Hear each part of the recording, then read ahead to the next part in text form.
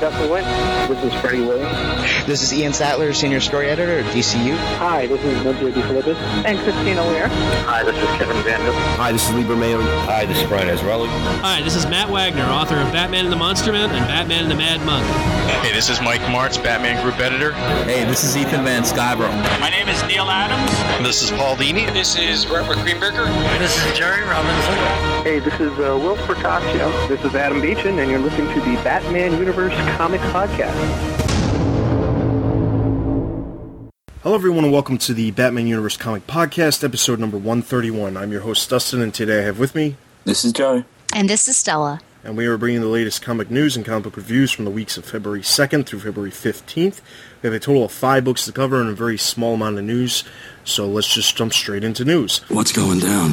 The only thing we really have to report as far as news goes is that on February 5th, Bleeding Cool posted up on their website that the solicitation for Catwoman number 29 for March had been amended to change the writer Ann Nocenti to a different writer, Charlie Fish, as well as change the actual description of what the issue is. The original description had Selina Kyle going into a race of the Outlaws, which I'm guessing was supposed to be an ongoing story arc, considering the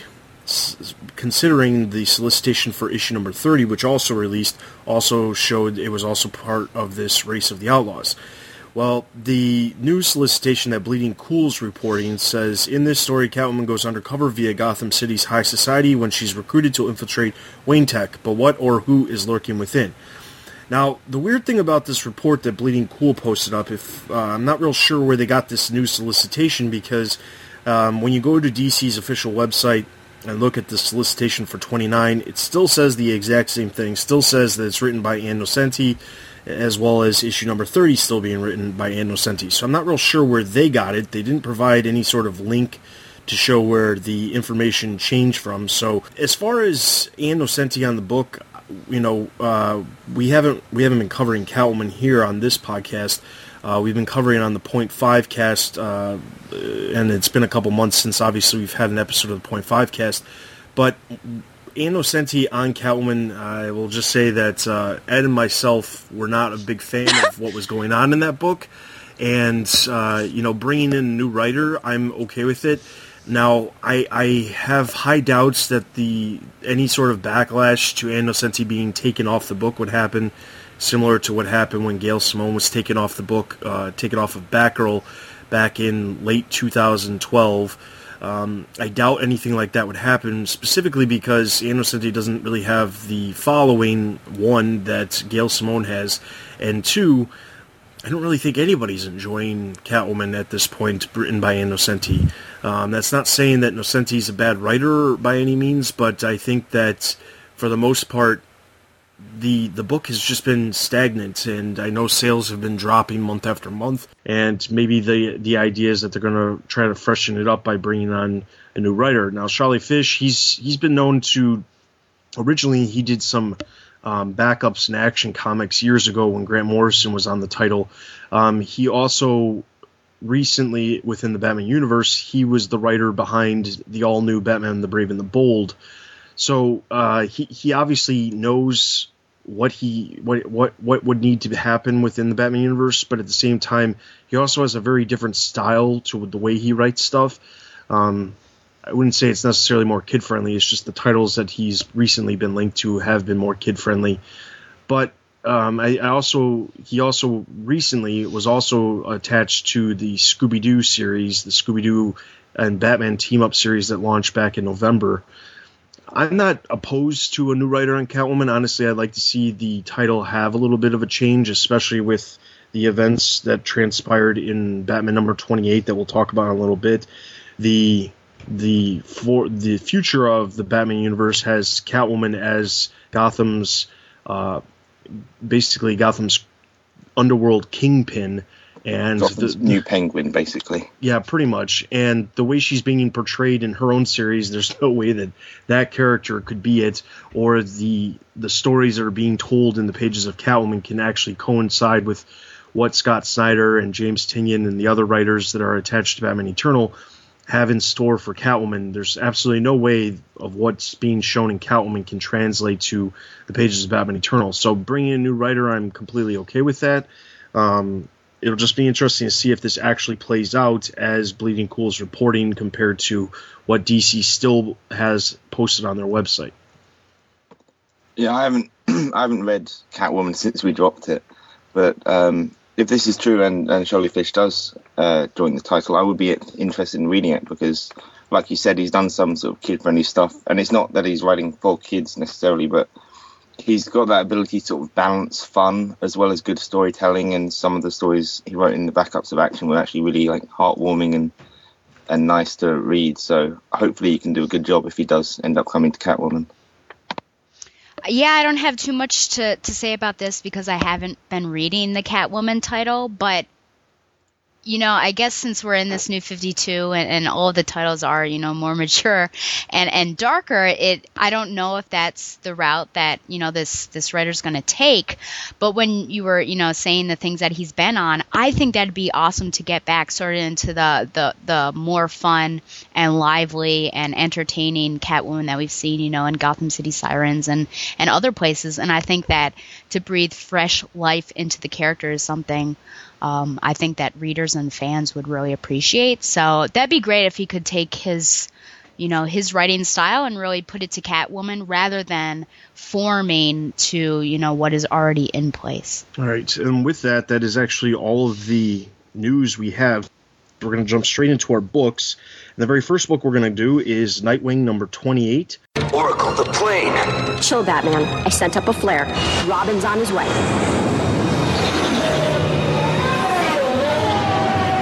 Maybe you didn't get the memo, Oracle, but I've been going by Nightwing for, about a decade or so. Oh, yeah. I don't know why I can't remember that. Nightwing number 28, written by Kyle Higgins, art by Russell Dotterman. The issue starts off with Batgirl tackling and strangling Dick Grayson / Nightwing off a building onto the ground floor of Chicago. We find out it's not actually Batgirl. Instead, it's a villain by the name of Spinebinder.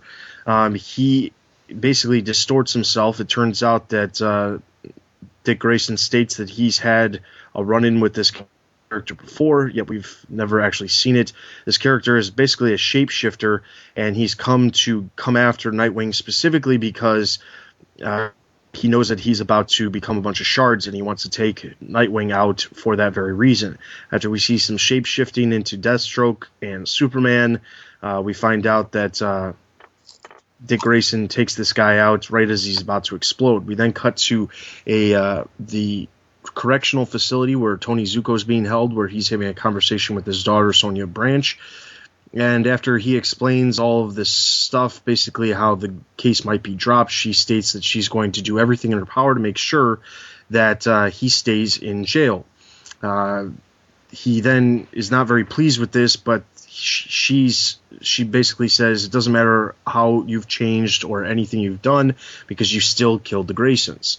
She leaves. We then go to the front of Dick Grayson's apartment building where Jen and her parents are leaving.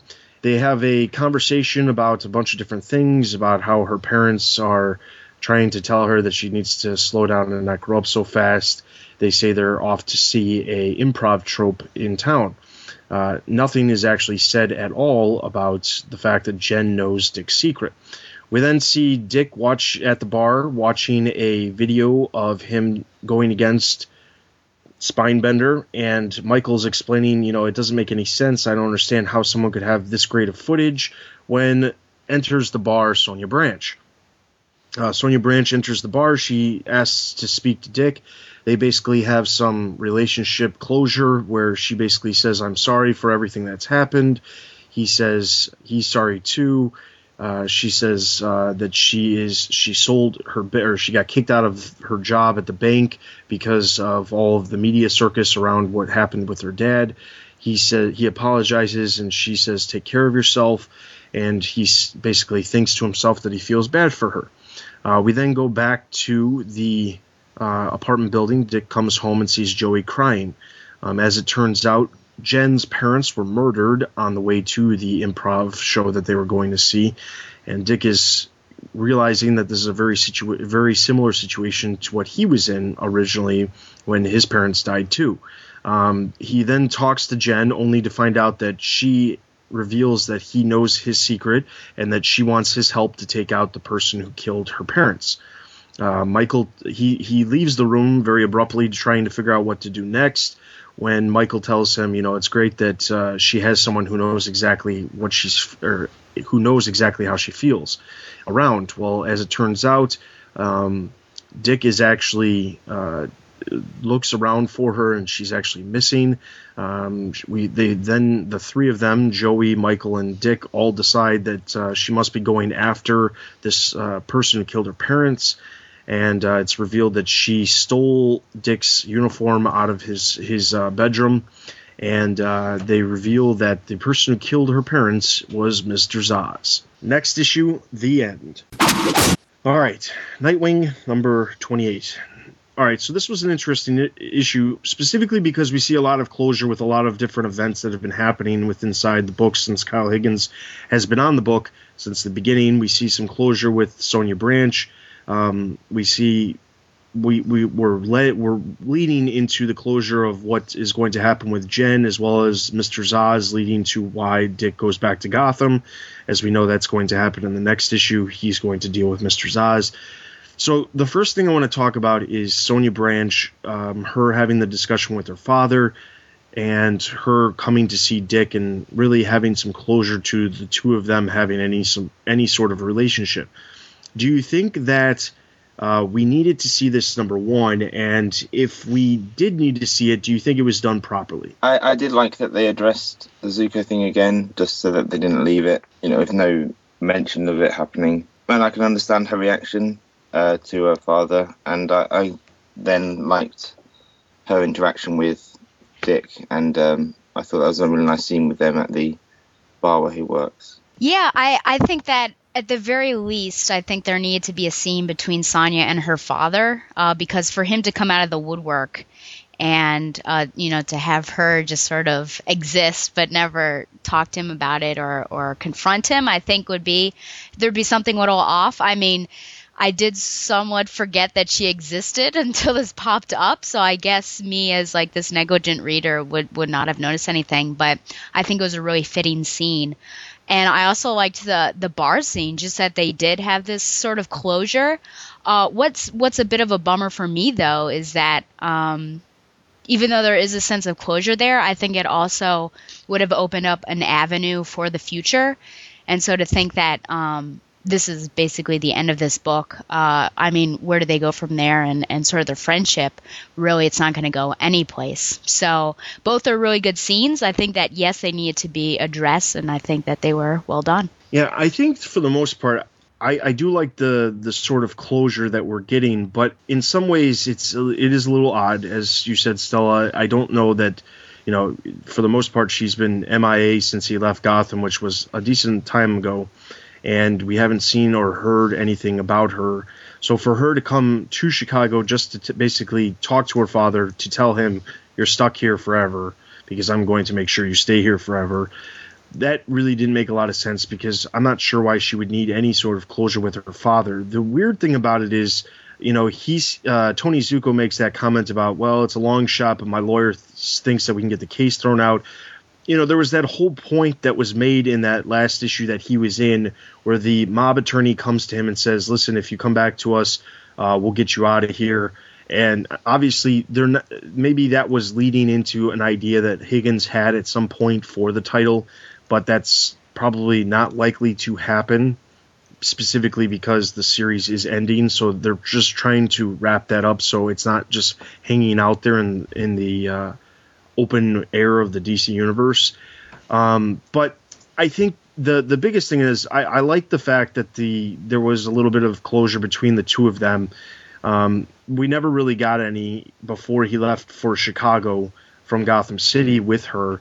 It was always this odd situation between the two of them. So I think that it was kind of nice that happened in this issue, even if it was very very just abrupt and basically, hey, I'm here to say sorry and I'm leaving and my life sucks now, so I hope you feel bad for me, which he did.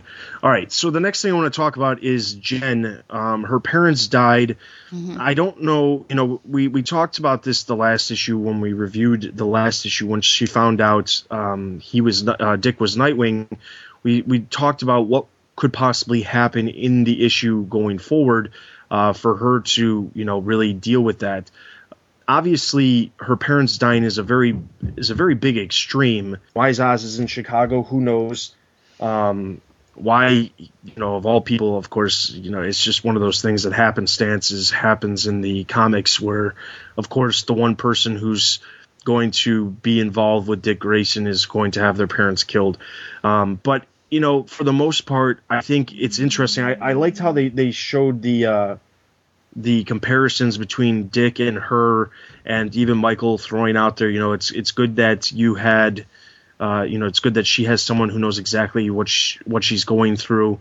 But for the most part, obviously Dick is not really, he doesn't really help this situation by basically putting himself in a situation where now she has left and she's stole his uniform. She's going to go after Zaz. So do you think that it worked the way it was shown? I really enjoyed the first half of the book up until that scene when Dick returns home and finds a weeping Joey. I think it's because it was such a drastic change. It was so quick.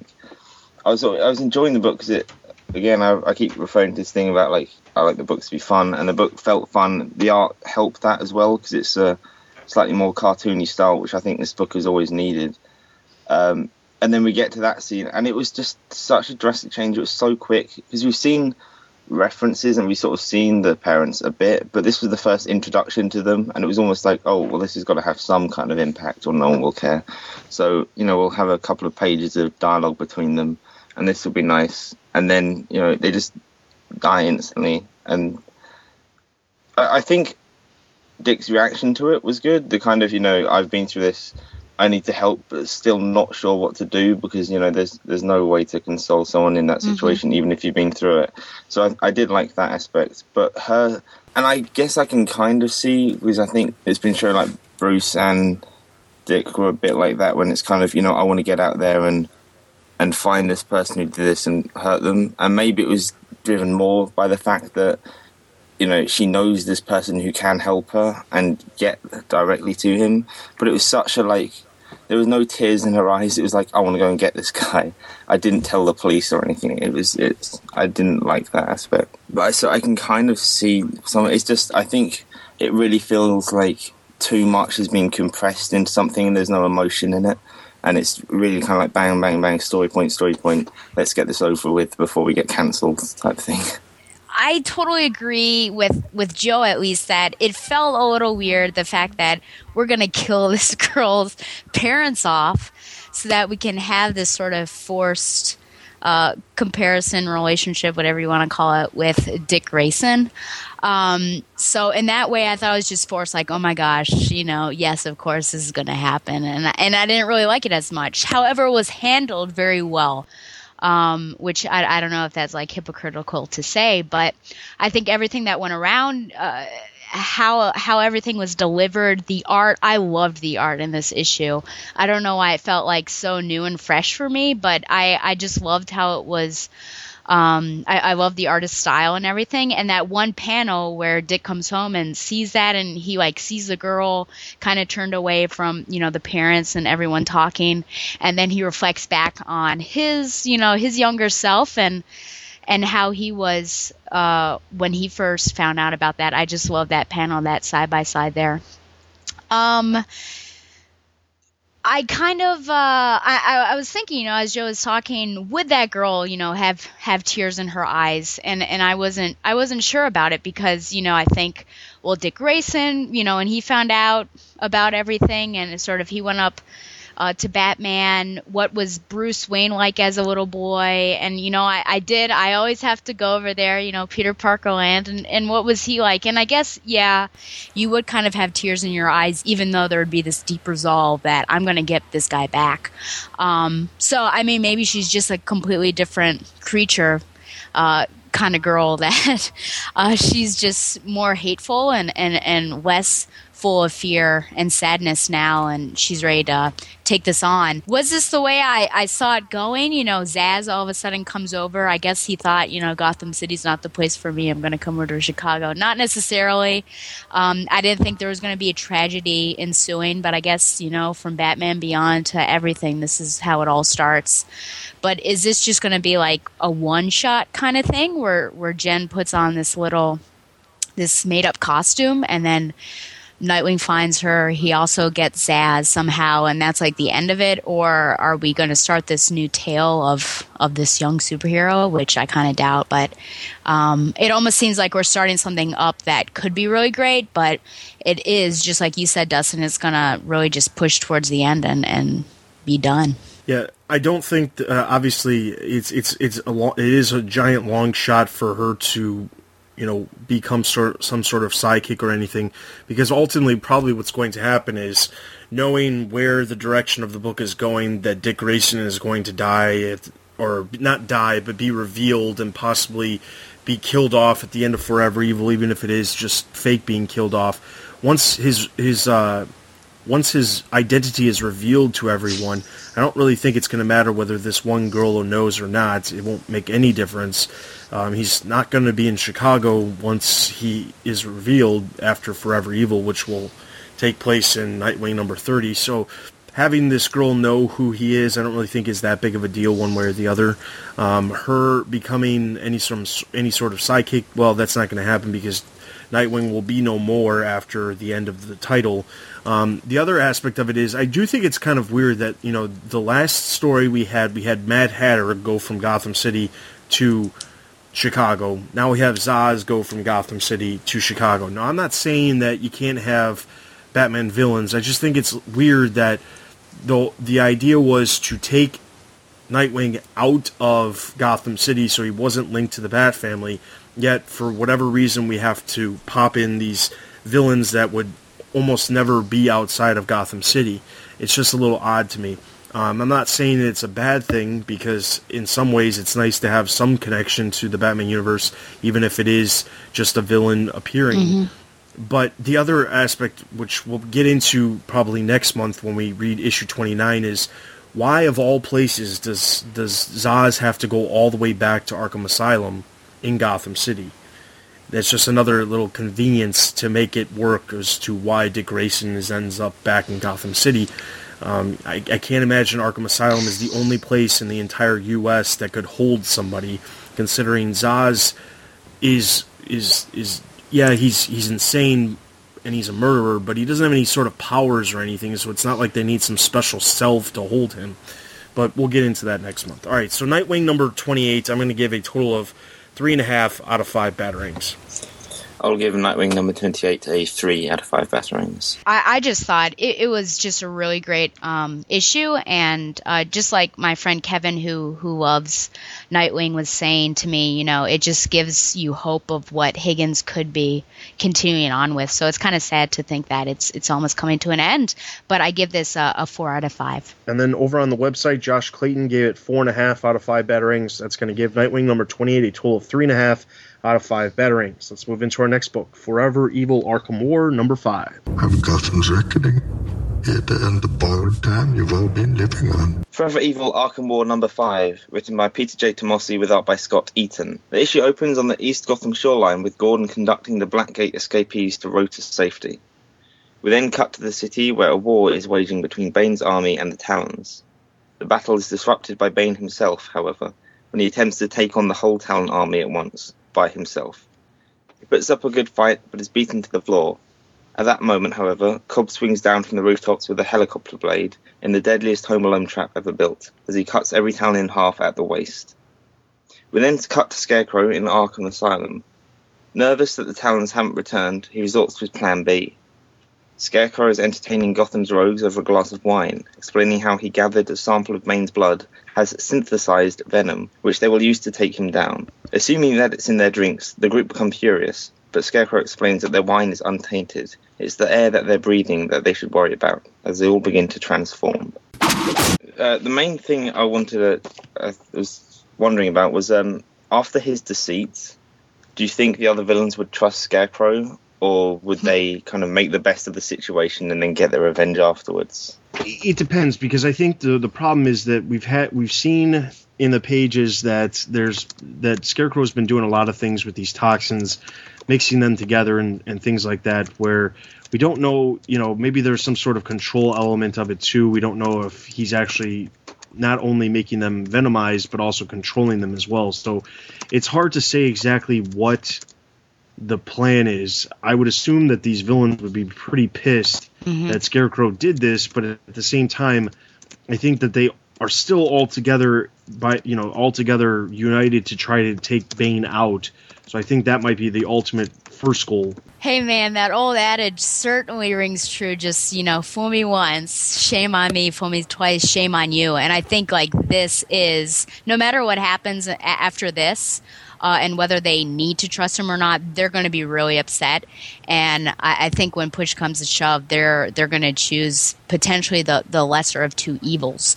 Of course, I feel like coming back after this transformation is going to leave them pretty messed up. So I'm interested to see what happens. But personally, I would not. I wouldn't trust him again. And I think it's going to depend on each individual character. But some of them, I think, are smarter than others. I mean, Professor Pig. I mean, I wouldn't double cross him or other people. I'm a little shocked Ivy changed at all, actually, because I feel like she would have some sort of immunity to this toxin. But maybe, I guess we should just accept that. But I just feel like she always brags that I'm immune to basically every sort of toxin and poison. So I don't know why she's getting transformed by this, but guess we'll find out maybe. That's a really good point.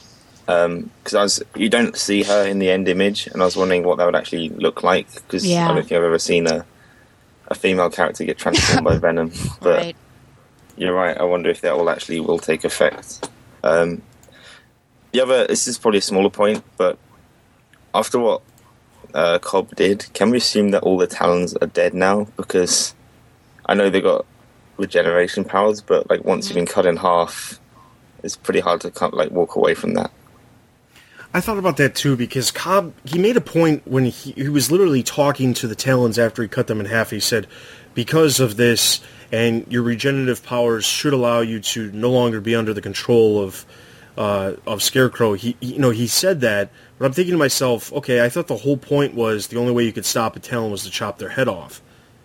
I thought that was the whole thing in the Court of Owls story was, or I should say the Night of Owls story was, either you had to freeze them or you had to cut their head off, and they weren't going to cut any heads off, so they had to freeze them. I thought that was the whole point, so slicing them in half, I mean, there was literally, and I have to say that scene where the chopper blade comes down and they're all getting chopped up, that was a very, very messy scene. I mean, I'm not saying it was gory, I'm saying it was messy. It was I couldn't figure out what the heck was going on until it was described in the words in the following panel what just happened. And then I was like, oh, okay, that was not a very good way of portraying it, but whatever. I think that, I don't, see, the problem is we don't know the extent of their regenerative powers. That's the biggest problem. We don't know if they can actually, if their regenerative powers are like lizards where they can create an entire new limb or whatnot. I would imagine that if a lizard got chopped in half, he can't grow back half of his entire body, so I don't really understand. I think the problem is that they're going a little bit above and beyond the possibility of what their regenerative powers can do. Regenerative power, I mean, I don't know. I don't even know enough about Wolverine to know whether or not he could regrow his entire arm if it got chopped off. So, I think that it's a stretch. I think that I'm not. The other thing that I'm not real sure about is why it was a necessity to have that or why that monologue had to happen by Cobb, where he was like, "You're no longer under the power because of this and this and this," and it's like, okay, why couldn't they just get chopped up in half? Why do we have to be explained why this is happening? I guess the only reason why is because now the Talons will then side with Bane to go against the Venomized villains. That's the only thing I can think of. I'm also thinking that it's not really regeneration, but I feel like they're not going to grow back a limb. And to go off your Wolverine thing, I think if his arm were to grow off, if his arm were to be chopped off, he would pick up that arm, put it back where it should be attached, and it would reattach itself, but it wouldn't like regrow. Because he's been like in fire, and all that has remained has been his skeleton. And then like you see in the panel like his muscles, his sinews, like the skin, the hair, it's all regrowing back. So there has to be something there in order to reattach itself. It can't just like grow from nothing like a lizard's tail, which was a good simile to use there.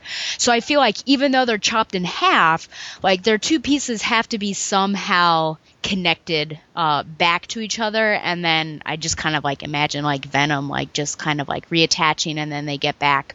I actually liked sort of the explanation and a voiceover from Cobb, because I feel like because it's such a detrimental and violent separation, that all of the Mad Hatter and Scarecrow, all of that stuff is going to be like seeped out, because the body really is going to have to work together to be put back together. And so all the toxins and stuff are gone, and they're going to be of that same person. Because I think if they were to all of a sudden, like, okay, they're cut in half, next issue, they're all on Bane's side, and then we've got to go back and like explain, well, how did that all happen?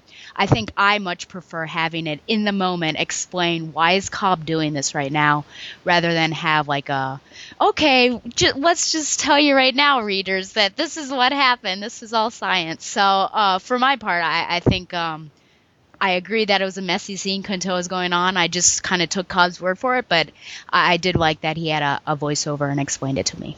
I like your kind of explanations, and I think that you're right in saying that little monologue was probably just so that we're not thinking, oh, well, they're just going to regenerate and come back after Bane or anything like that. I think that out of everything, this is a good use of the talons and the Court of Owls, especially that they explained they had to control them. It wasn't just them doing their bidding out of like for no reason. So I think they were used effectively, and I don't think this will be the end of them. But if they continue to be used in this kind of way, I wouldn't mind them cropping up every now and then, as long as it's not, Penguin status. All right, so Forever Evil Arkham War number 5, which for some reason I thought this was the last issue, and it's not. I was kind of disappointed by finding out that there's still one more issue of this. Forever Evil Arkham War number 5, I'm going to give a total of 2 out of 5 batarangs. I actually thought this issue was a better one, maybe because it was a nice quick read, but I'll give this a 3 out of 5 batarangs. I'm going to split those two in the middle and give it a 2.5. And over on the website, Corbin Poole gave it 4 out of 5 batarangs, so that's going to give Forever Evil Arkham War number 5 a total of 3 out of 5 batarangs. Let's move into our next book, Batgirl number 28. Wow, Batman is so cool. And did you see? He works with a girl. I could totally be like her one day. Batgirl 28, Silver. Writer Gail Simone, pencils Fernando Pizarro, inker Jonathan Glapion, and colorist Blonde. Secluded in the Gotham suburbs is a mansion with a Mr. Uchida, a.k.a. Silver, and his caretaker, Miss Targa, and think caretaker like Mercy Graves with Lex Luthor. He gets a bath, which this lady helps him with, has posters of his favorite villains, I mean to say freedom fighters as he names them, names his weapons, and even has mock statues of his least favorite bat heroes, which he ends up shooting. Elsewhere, Batgirl is on the hunt for the Brisby killer copycats. Can you believe only 3 months has passed in this book? And she knows that she's being tailed by someone, and someone that she thinks is pretty good at tailing. She finds the copycats at a playground and leaps down to get them, but is beaten to the punch and finds them all knocked out. She knows it happens to be her tail and shadow boxes until she connects and realizes it is Strix. There are apologies. Batgirl refreshes our memories as to who Strix is and where she's been, which is on the Birds of Prey if you're not reading that. And Strix tells Batgirl that tells as in writes down in mimes, Batgirl that she has been looking for an abducted girl, Sissy Chastain, to whom she feels a connection because that girl is also unable to speak. Batgirl ties up the copycats and leaves them, and one of them, for some reason, has fangs.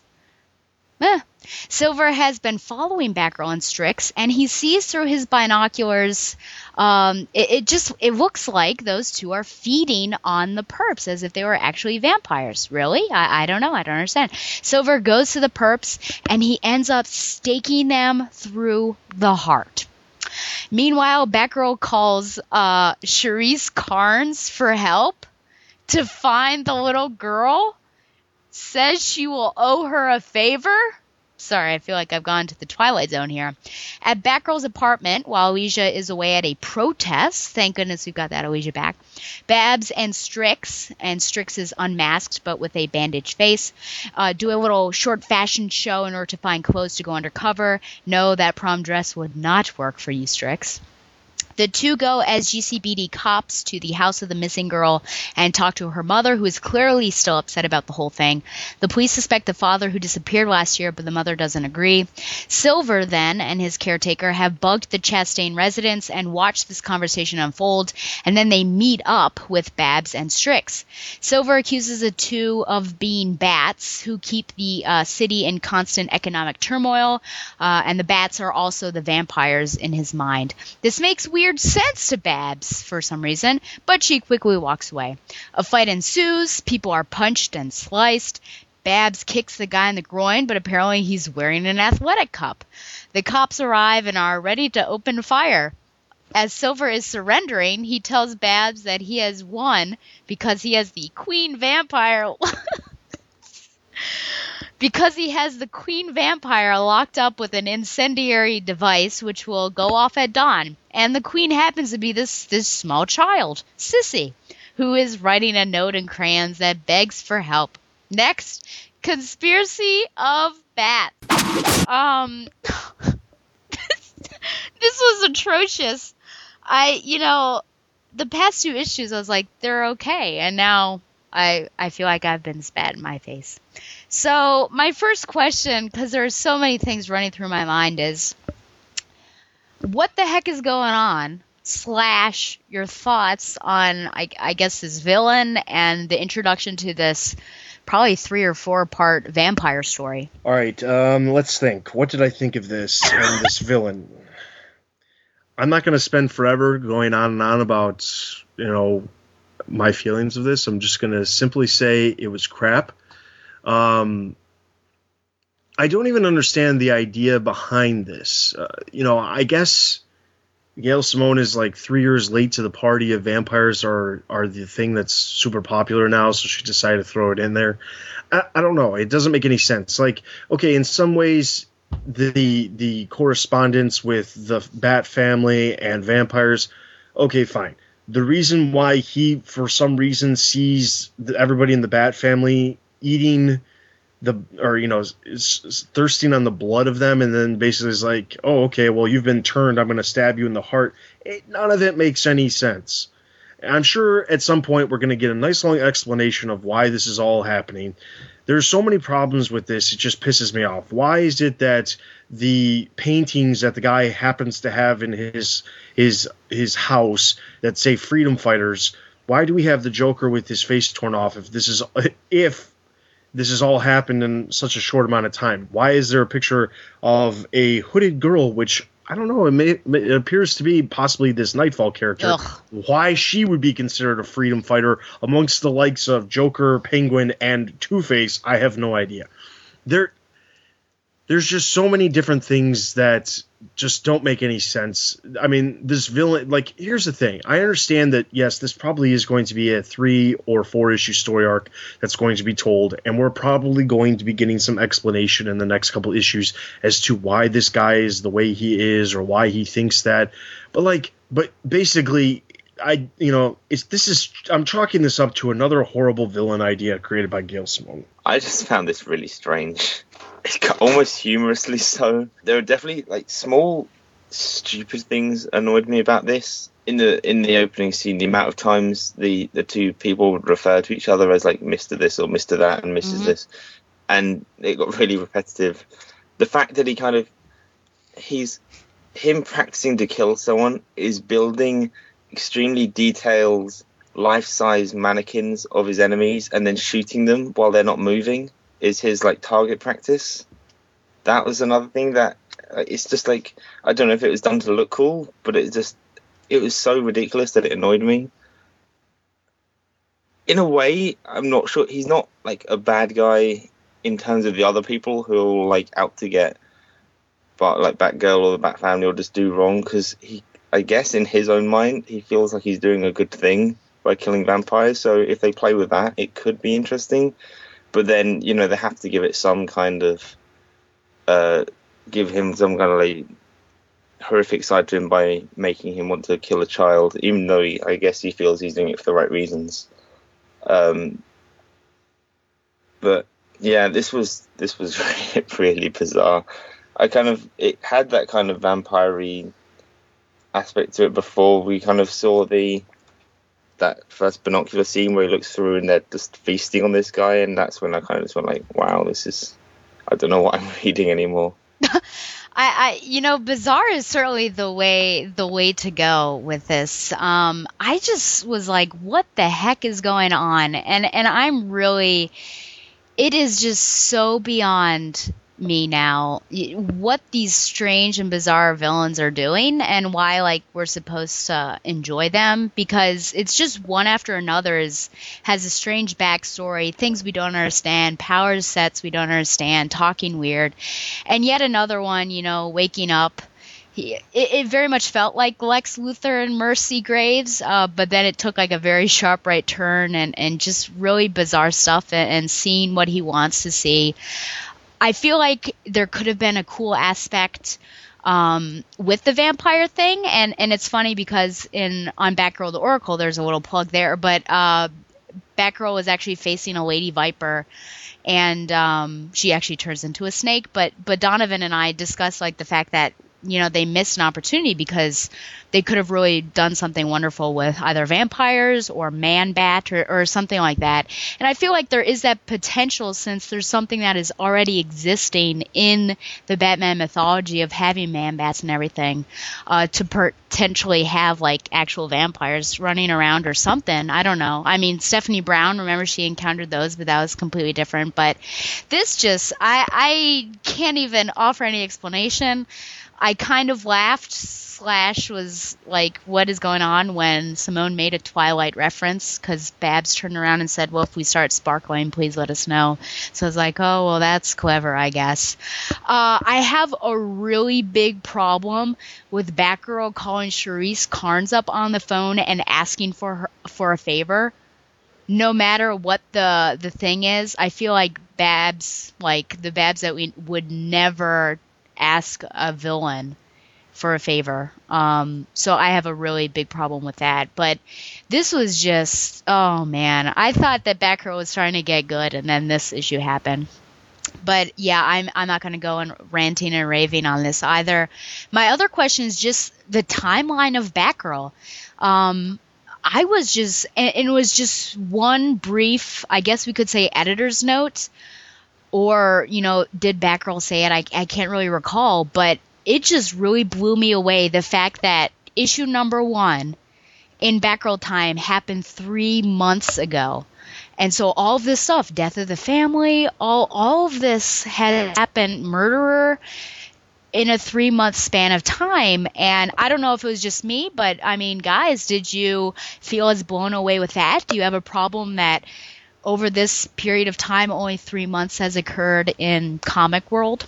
I can't recall, but I want to say that it was stated in some other book that since the beginning of the New 52, it's only been about 1 year, or maybe Snyder said it in an interview or something, but 1 year has passed since the beginning of the New 52 to current time, which means somehow in that 1 year time frame we had Court of Owls, Death of the Family, and those were the two large events that happened, but basically that's the stuff that's happened in this 1 year time frame. When I saw that this has all happened everything that's happened in Batgirl has happened in 3 months, it doesn't make any sense. And it wasn't an editor's note, I think it was an editor's note saying go back to Batgirl number 1 to read about the Brisby killers, because that's where it happened. But she said it was only 3 months ago that the Brisby killers. There's way too much stuff that's happened in the course of 3 months. Just look at some of the things, like, let's look at the situation that Ricky was in. Mm-hmm. He was in that cage. Somehow he got out of the cage, healed, was going on dates with her, then gets shot by her dad, and now is her quasi-boyfriend in the pages of the book. I mean, like, and he didn't even show up until what, the like third story arc or something of the series. Mm-hmm. So the 3 months, no, it's just not possible. I don't know if that was just like a mishap with timing or what, but I'm not a comic book writer. I'm not going to sit here and say that you need to do it a certain way, but I would assume that if you're a comic book writer and you plot your ideas, you have a timeline of events. And if you're an editor, you should also try to plot your events alongside the other events happening in the other group of books. So if your book is crossing over for Night of the Owls or Death of a Family, mm-hmm. when it crosses over, you should be timeline-wise with the same books, or with the other books in the group. Otherwise, you should not be crossing over. Batwoman didn't cross over with half the stuff that's happened. So it's completely understandable that she could be, everything that has happened in the pages of Batwoman has happened over the course of 2 years, because there's no real definition of when everything began. So the problem is, by saying specific time frames, that's a mistake on not only the writer but also the editor who's doing the book. That should be something that somebody should say, maybe we shouldn't say this because we've never really defined it. By defining it, you're contradicting events that are happening in other books. So I think it's stupid that they even had the 3 month. I mean, she could have just said a very generalized statement of, oh, well, these people are copycat killers, just like the Brisby killers that I captured months ago, and leave it at that. Not specific times of 3 months ago, because then you're limiting it to when this has actually happened. And I'm sorry, there's no way everything that's happened in the pages of Batgirl has happened in a 3 month time frame. Yeah, I agree. I think the biggest problem is that they put a time frame on it at all, because it, like you said, it affects other books when you do that because of the tie-ins. So it's easier just, like you said, to say it happened ages ago rather than to try and, set it in some kind of timeline. And that goes for every book, I feel. I think besides even putting, and I guess that's why you always say, you're dating the podcast, Dustin. I think it really comes into focus here, but not only sort of dating or putting a timeline, I think that 3 months is like perhaps one of the worst, just because just as Dustin said, I think that there's no way that all of this stuff could have happened. But it makes the relationship, or quasi-relationship, if we want to call it that, between Ricky and Babs even the more like ridiculous, because they did only go out on one date and then all of a sudden they were, quote, dating. But those are really, unless you want to bring it out, it would just be me like picking out negative things. So I really have no other topics to discuss unless you want to go on for an hour. No, I definitely don't want about a junk book like this. All right. Batgirl number 28, I'm giving 1 out of 5 batarangs. I will give Batgirl number 28 a 2 out of 5 batarangs. I really try hard to find some redeeming quality in books, and I legitimately cannot find any redeeming qualities in this. I'm going to go with a 0 out of 5. All right, so that's going to give Batgirl number 28 a total of 1 out of 5 batarangs. Let's move into our next book, Batman number 28. I am Catwoman. Meow. Batman number 28, written by Scott Snyder and James Tynion IV, art by Dustin Nguyen and Derek Friedolfs. The issue starts off with Harper Row looking at some security cameras, and then some police come to her and say you're violating the curfew. As they are about to whack her over the head for smarting off, she she says some words that turned out to be some secret magic words to allow her access to a bar inside of Gotham, or a club.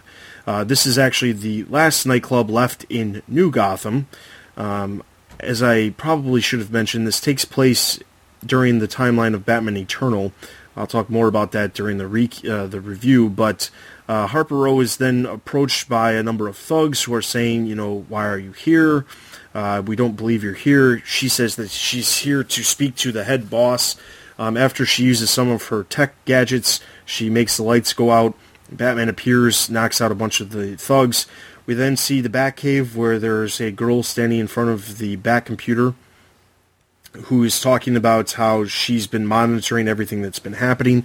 Batman turns to Harper Row and says, "Get your gear, we have work to do." She then appears to be in a new suit, which we saw from the concept art from back in January. She's in a new guise, and she appears to be a sidekick of Batman. After the two of them beat up a bunch of thugs, she whips out a large laser rifle type gun and starts shooting thugs left and right, and it is some sort of taser shocker gun. And we then see somebody, the Underworld boss, say, "Well, I'm here, stand down, let's hear what the Bat has to say," and it's revealed that it's actually Selina Kyle.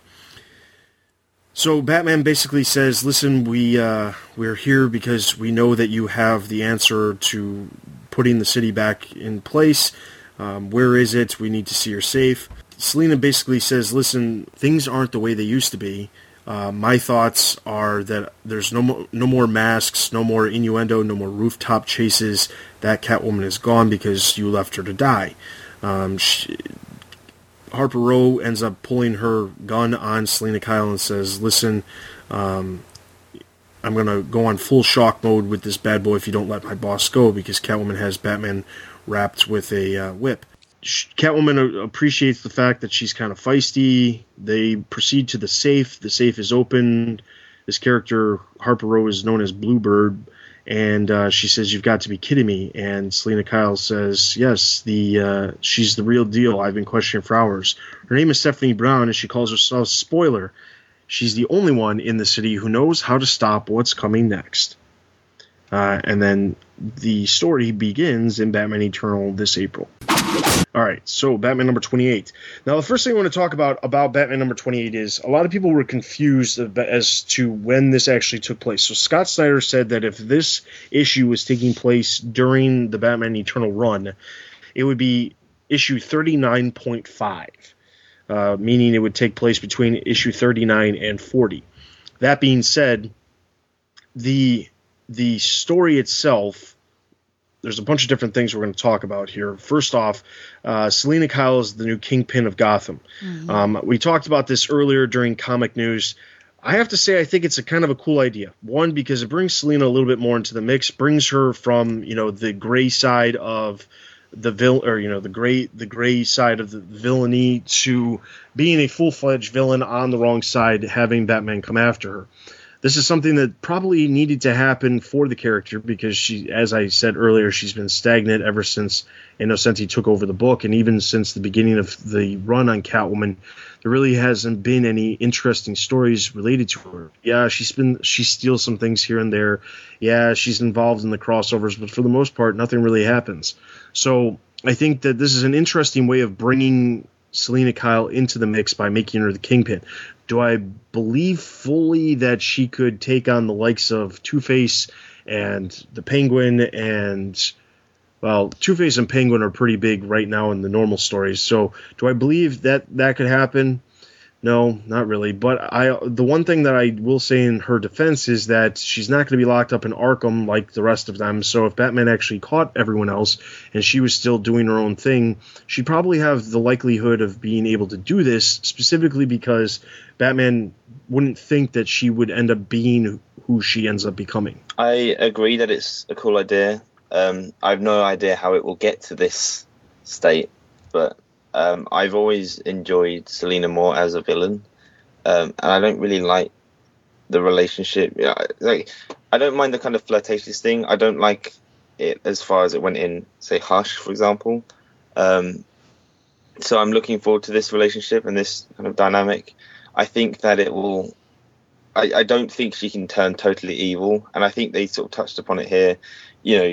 There's not going to be the flirting and stuff, but I think that will still play into it, and there'll still be some kind of affection, even if it's unwanted. And I think that will need to be there because it wouldn't make any sense for it to go from one extreme to the other. So if they play that up and then play up the struggle of between both of them, the kind of like I kind of like you, but we can't do this, and then the fact that she's gone even darker, like you said, she's not on that grey line anymore, she's going further into the black. then that will be cool. Like I said, I have no idea how it'll get to this state, but I think as long as they kind of keep playing with that idea of them being, fond for each other, even though she's taken this darker path, it could be really interesting. It was hard for me to get into the issue in the beginning because I was so engrossed. Well, I shouldn't say engrossed, but we've been doing Zero Year for a long time that it was hard to shift. And this is one of the issues I've been having with some of the DC books, is that, especially the Bat books, is that we've been doing a storyline and then, okay, we're taking a break. We got to do a 0 year tie-in. Okay, we're doing the storyline. Oh, we got to take a break. It's a Gothtopia. And it's been back and forth like this. Now, I feel like this is the only break we're going to take. And then, Eternal will have its own book. But it was difficult to get in there. So I feel like that was kind of part of your little discussion question. I did at least want to bring that up. I love that, she's the Kingpin. Now, me being of a Marvel mind as well, I kept thinking like, oh, is this rotund man going to come out? But he didn't. Nature abhors a vacuum, and with the Penguin gone and, in jail and hopefully plotting something awesome that's about to happen against Ogilvy perhaps, we needed someone to fill that. And oh my word, like, who would imagine that it would be Catwoman? Yeah, I think, we would all think, oh, it's probably going to be Two-Face. Like, that would probably be the person that we would go to. And to have it be Catwoman, I think, is an awesome change. Yes, I see her kind of moving away from that gray, but I just think it's a darker gray for me. I don't think Catwoman is ever a character that will be completely evil. Just like Two-Face, I think there's always sort of this side that's fighting, and that's one of the reasons why I really like Catwoman. But I thought she was awesome in this issue. For me, it breathed some new life into her, which is something that I feel like her own book has been sorely lacking. And just to really see her like being played up, it almost like got a sense of like Talia for me, just kind of looking at her and how she was acting and everything, but just a completely different persona, not going to take any more crap, not going to fall for Batman. I think that part of her speech when she said, there's not going to be any more rooftop chases or stuff, I was like, yeah, this is going to be an awesome Catwoman. So I think it's a shock, like, oh my gosh, who would expect Catwoman? But I think it's pretty cool, and I look forward to seeing how it's all going to play out. I do agree with you. How could she take down, other bigger and badder members, perhaps, like Two-Face and everything?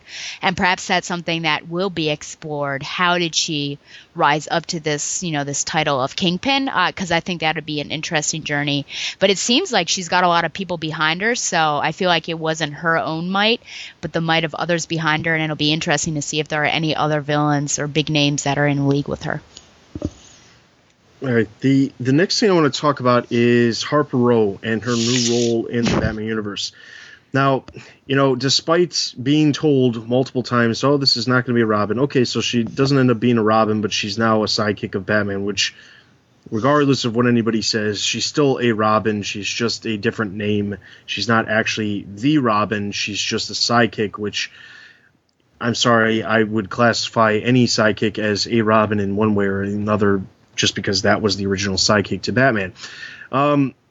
There's a couple different things with this. The first thing is she approaches these people in her normal civilian identity, which, okay, is fine. But when she changes into her costume, she has the exact same look. There's nothing that changes. She has a mask over her face. What's the point if she's walking around in her civilian identity being associated with Batman? Not sure.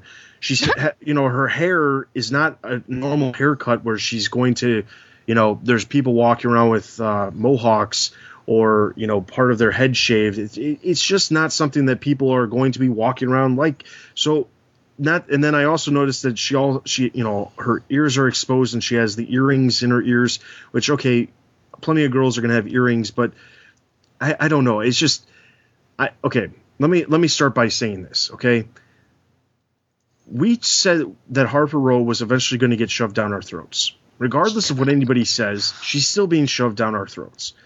The fact that she's not Nightwing, even though she has the original Nightwing colors and basically a very similar costume design to Nightwing with, I don't even want to talk about it that much. She's blue like Nightwing. Her name happens to be Bluebird instead of Nightwing. Okay, fine.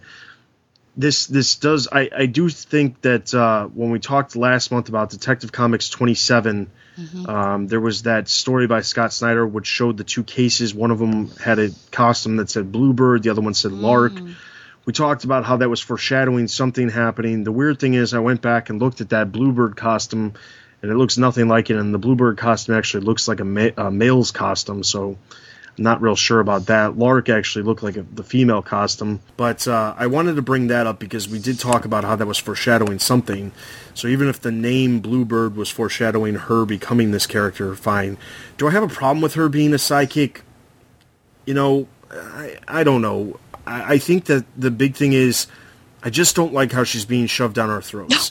You know, this character who came out of nowhere, despite the fact that we've pointed out multiple times that there's plenty of characters that they've had since before the New 52 that they haven't given any sort of credit or I guess page time. But yet Harper Row keeps getting this, and now she's going to become a character who's working with Batman. You know, I would find it fine with her tech savvy and stuff like that as her being the person behind the computer if she was going to become anybody, that's another thing that I'll bring up in a minute. But her actually going out on patrol with Batman, what kind of training does she have? None. She's got no training. You know, yeah, she is great when it comes to computers and stuff like that, but why would she be out beating people up, fighting people? Why does she have a gun? That doesn't make any sense. The fact that someone says, "Oh, I thought Batman hated guns," and he says, "I do, she doesn't," but yet you allow her to work for you? I mean, I don't care if it's shooting shock pellets or whatever they want to call her, a taser gun. She's holding a freaking rifle. I mean, come on. I think you answered your question. You said, do I have a problem with it? And you said, I don't know. I think the answer really is yes.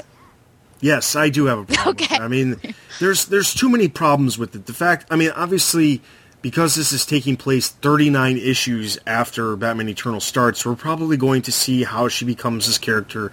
We're probably going to see why she chooses to use a rifle, why Batman allows it. We're probably going to see all this, which is fine. Yeah, I have a problem with this as well. And I'm going to say, and this is, just keep this in mind for all I'm going to say about this.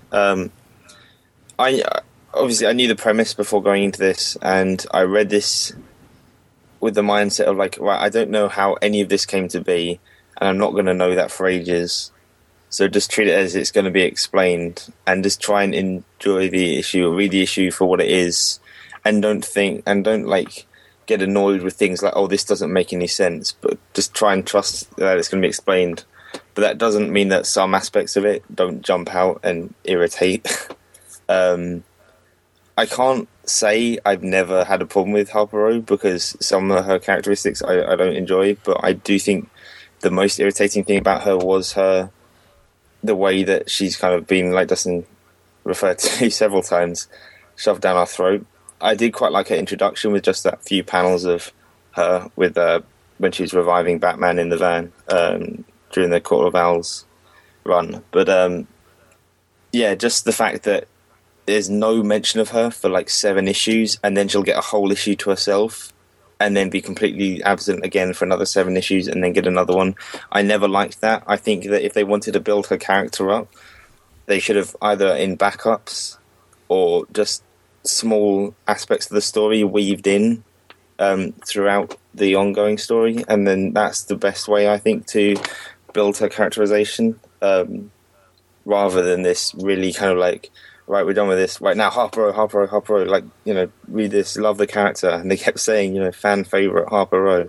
So I don't know who this is referring to. I guess Batman needs a sidekick, but I know this is in the future, but it seems so distant from where we are at the moment. Just him working with like several kids, it seems, and is so like, and the fact that she disobeys him, and you know, we've seen from several issues past that if you disobey Batman, then that's not going to fly. And she's like, to his face, oh yeah, I heard what you said, but I'm going to do this anyway. The fact that, you know, even if it isn't a proper gun, the fact that it looks like a gun, because, I mean, Batman uses grapple guns, but they don't look like guns. At the very least, her giant taser EMP rifle thing could, look a bit different. It doesn't have to look like a giant weapon. But and the other thing that really irritates me, like Dustin again pointed out, was just the fact that she is not a subtle character. This the way she dresses, and I mean, that's fine. But if you're going to be a vigilante, you got to try and disguise your alter ego rather than flaunting it. The only way they're going to be able to get around it is if she starts saying, "Oh yeah, I liked Bluebird's hairstyle, so I copied it." But then she seems like the sort of character who'd be like, "Oh no, I didn't copy anyone. I'm so individual." So that really doesn't make any sense to me. But, we'll see. I guess I don't necessarily see the whole, though I've been more positive about this character, I think, than you guys have. I don't know if it's because I'm a female or not, but I guess I don't really see how she's been shoved down our throats. And, I mean, even Joe said that it's not been every issue. I can see that argument if she's been popping up and we've been forced to take notice of her, but she's been in there, I mean, maybe 4 or 5 issues. Well, let me ask you this, okay? Mm-hmm. Knowing that Scott Snyder is the one who has her, and knowing that Scott Snyder does these long stories normally, look at what he's written. We have The Court of Owls, which lasted, I think it was 11 issues. Then we get Harper Row. Then we go into the death. There was The Death of the Family. Then there was Harper Row. Then there was the story of there's that 2-issue story part before Zero Year, and then we had Harper Row. So basically, if you look at the stories that Snyder has told, even though The Court of Owls lasted 11 issues, Death of the Family was 4, Zero Year is going to be, I think, 12 or 14 issues total. When you look at this, we basically get one story, Harper Row, one story, Harper Row, one story, Harper Row, one story, Harper Row.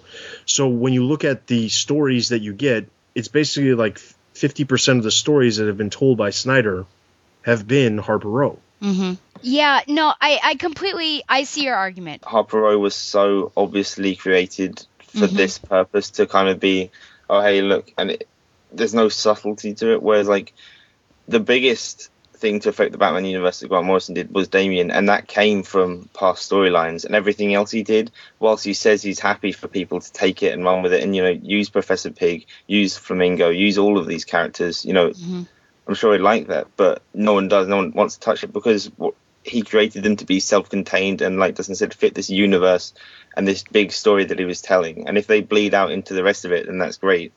But he didn't need it to. And I guess it's different because he also was doing this story for 7 years or however long it was. But it's just as soon as this character popped up, everyone just went, oh, right, so she's going to be the new Robin. Even Damian wasn't even dead. And that's what everyone thought. So okay, let me say this. Dustin, you yourself have said now, DC 52, New 52, it's here to say we just need to get over it.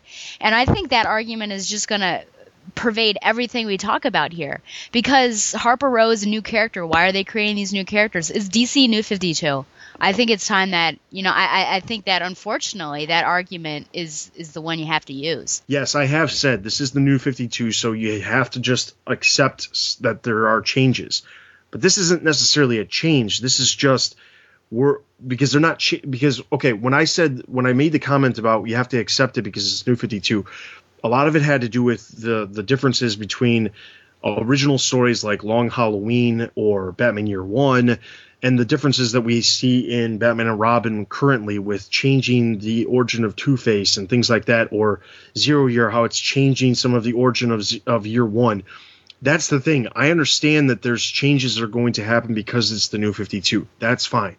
But this is not a change. We're creating something brand new to serve a purpose for our story instead of using something that already existed to serve the same purpose. Yeah, I mean, yes, but I still feel like there was some sort of invisible thing that's like, no, we're gonna table Stephanie Brown and Cassandra Cain right now. And if you as a writer are not allowed to play with those characters, it's not your fault if you got to come up with somebody new and you're trying the best you can to make, I don't know, this character liked or not liked. I mean, how many people liked Damien when he first came out? I personally didn't. I feel like a lot of people didn't, but then all of a sudden they started to love him. So we can only hope that Harper Row will serve her purpose. But I just feel like, I mean, if I'm going to play this side of Snyder, I just feel like he was up against the wall and he couldn't bring in the characters that we would have loved to see. And he had to create this new one. You know, I feel like I'm just going to put out there right now that I don't think this Batman is Bruce Wayne. His mannerisms are very different.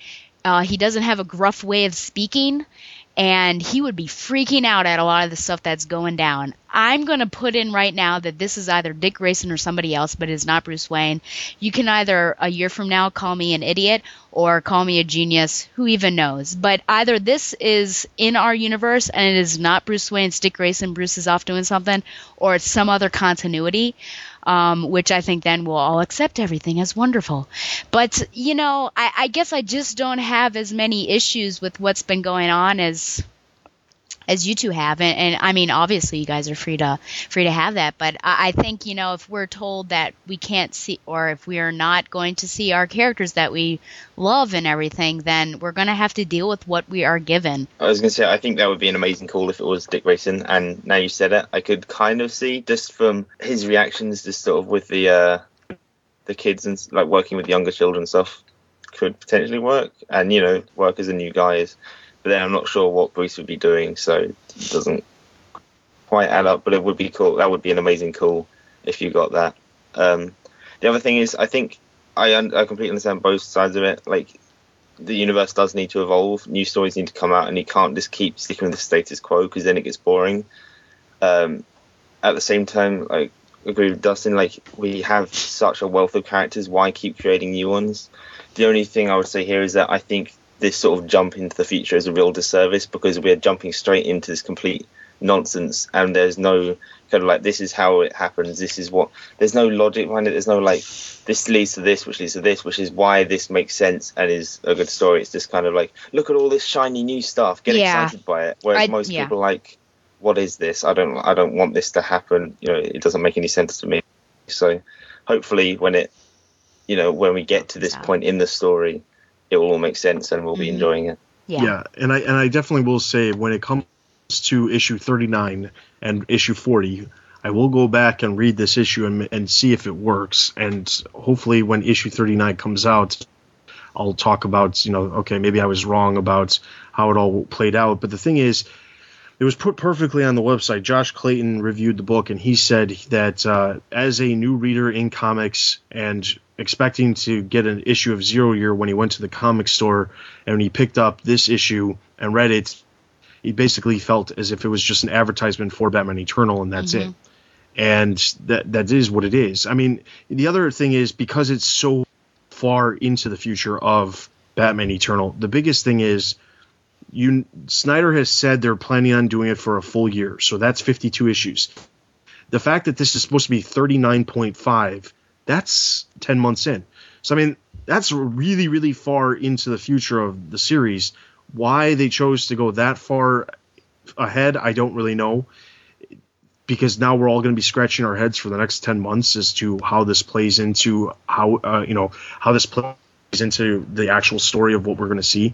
I don't really understand the point of doing this. I understand that they needed to have a one-off issue in the middle of Zero Year, and this probably made the most sense to Snyder, because instead of just doing a one-off issue that didn't play into Batman or to Zero Year, to make it play into Batman Eternal because it's not affecting what's happening in Zero Year, it just doesn't make a lot of sense to me. The last thing that I want to talk about is just a couple of small little things. The first one is there's a couple of different hints as to things in the future that change. The first one is there seemingly is a new person standing in front of the Bat computer, which is definitely not Alfred. It's completely unsure whether or not it's a girl or a guy. You could say it's a girl because of the hair, but at the same point, who knows? Everybody could have crazy hair. If you look at Dick Grayson's hair in the pages of Nightwing, his hair was a little crazy, so it's entirely possible it could be either a boy or a girl. But there's somebody new in the Batcave who definitely knows everything that's going on. Mm-hmm. They are seemingly the new tech person. I saw some stuff people talking online about, well, maybe this is Carrie Kelly. If that's true, I don't really understand that, because what does she have to do with tech stuff? It would make more sense if it was Harper Row standing in front of the Bat computer and not Carrie Kelly, because why would Carrie Kelly have anything to do with tech when a lot of the stuff that she's been dealing with is theater and acting and stuff? So it doesn't make any sense of why it would be her. As far as who else it could be, well, there's a number of different people it could be. It could be Barbara Gordon, for all we know. Who knows? There's no way of knowing exactly who it is there, because the character is clouded by shadows. So you'd have no idea what color their hair is, if it is a boy or a girl. We just know there is a person, and it's definitely not Alfred. The other thing to talk about, obviously, is Stephanie Brown appearing at the end. If we do have to wait 10 months to find out why Stephanie Brown in this series, I'm going to be pretty ticked off about this, because one of the selling points on this series was that she was going to be in the series. So I'm hoping that this 39.5 is not going to actually be the reveal of Stephanie Brown for the first time in Batman Eternal, because that would piss me off a lot, considering this person, the way she's introduced is her name is Stephanie Brown, and she calls herself Spoiler, as if Batman doesn't know who it is. So I'm hoping that we don't have to wait 10 months for Stephanie Brown, Spoiler, to show up. Maybe we see Stephanie Brown. I am interested to know why she was the only one who knows what's going to happen, or how to stop what's going to happen next. That kind of intrigues me. Also leads me to believe that she will have a much larger role in the series, even if it is 10 months after this issue. So I'm interested to see what happens with Stephanie Brown. But as far as the reveal of Stephanie Brown and the person at the Bat computer, what do you guys think? On the first read, I assumed it was Stephanie Brown. Yeah. Just because they kind of I'm new at this, I don't really know what I'm doing, and the fact that we hadn't seen it yet. So by the end of the issue, I kind of wondered again. And I just assumed it was, I think it's Cullen, is it? Harper Row's brother. Oh, yeah. Would be my assumption, just because they're obviously very close, and, they obviously don't come from a good home, and, bringing him in with that would possibly make sense. As for Stephanie Brown at the end, I might be reading too much into it, but I'm a bit worried that this is going to go along the trend of characters in the New 52 suddenly having psychic powers, because if she's called the Spoiler and she can see into the future of this horrific event which only she can save people from, I'm a bit nervous that that's the way this is going. So hopefully not. I just got a bit upset by the fact that clearly no one knows who she is, and it's kind of like, oh, this is Stephanie Brown, and there's no Batman. It's like, oh yeah, I know, she used to be my Batgirl, but so it's a shame that she's going to be a completely new character, which means that she could have a completely different personality and everything, and the only, thing that relates to them is their name and general look. Who is it? Yeah, behind this. I was thinking about all these pre-New 52 characters that could pop up, like Wendy Harris or something like that. Of course, she's not in a wheelchair. I think Barbara Gordon is like the logical person to be there if it's no one else. But why she's behind, the console, and really she would know what was going on. So I kind of tabled that. It's difficult to know. Yeah, she's got the short, spiky hair. So I think Carrie Kelly could potentially be that person. I don't think it's Harper's brother, just because I feel like there were a couple short and fun conversations between the two of them that he is not technologically savvy, and that's just kind of her thing. But who knows? Maybe they cloned her, or maybe it's Damian. No, I don't think it's Damian. Carrie Kelly, I'll go with that. Oh, Stephanie Brown. Well drawn, even though she's tied up in a chair. And, I think Dustin's getting his wish. He wants old stories to come back. wow, does this seem like War Games? Hey, wasn't she the one who basically started that whole business? So if she's the one who knows what's going on, could be War Games coming down at us again. We'll have Roman Sionis running around. No, it really did kind of remind me of that, and she got tortured and everything, and it was bad. I don't think she's going to have any powers like that. Just this, like, seeing ahead in the future. That would be terrible and awful, but perhaps, I mean, her father, maybe there's some connection there, and that's how she knows everything. Maybe her father, somehow Clue Master is the one to be orchestrating a lot of stuff, or he's with a bunch of villains. I don't know. You know, I'm happy to see her. Again, my fear is just that we are really going to take her back to this very beginning where people were somewhat, you know, annoyed by her, and she didn't really have the best characterization that she had. And who's to know right now in this one panel?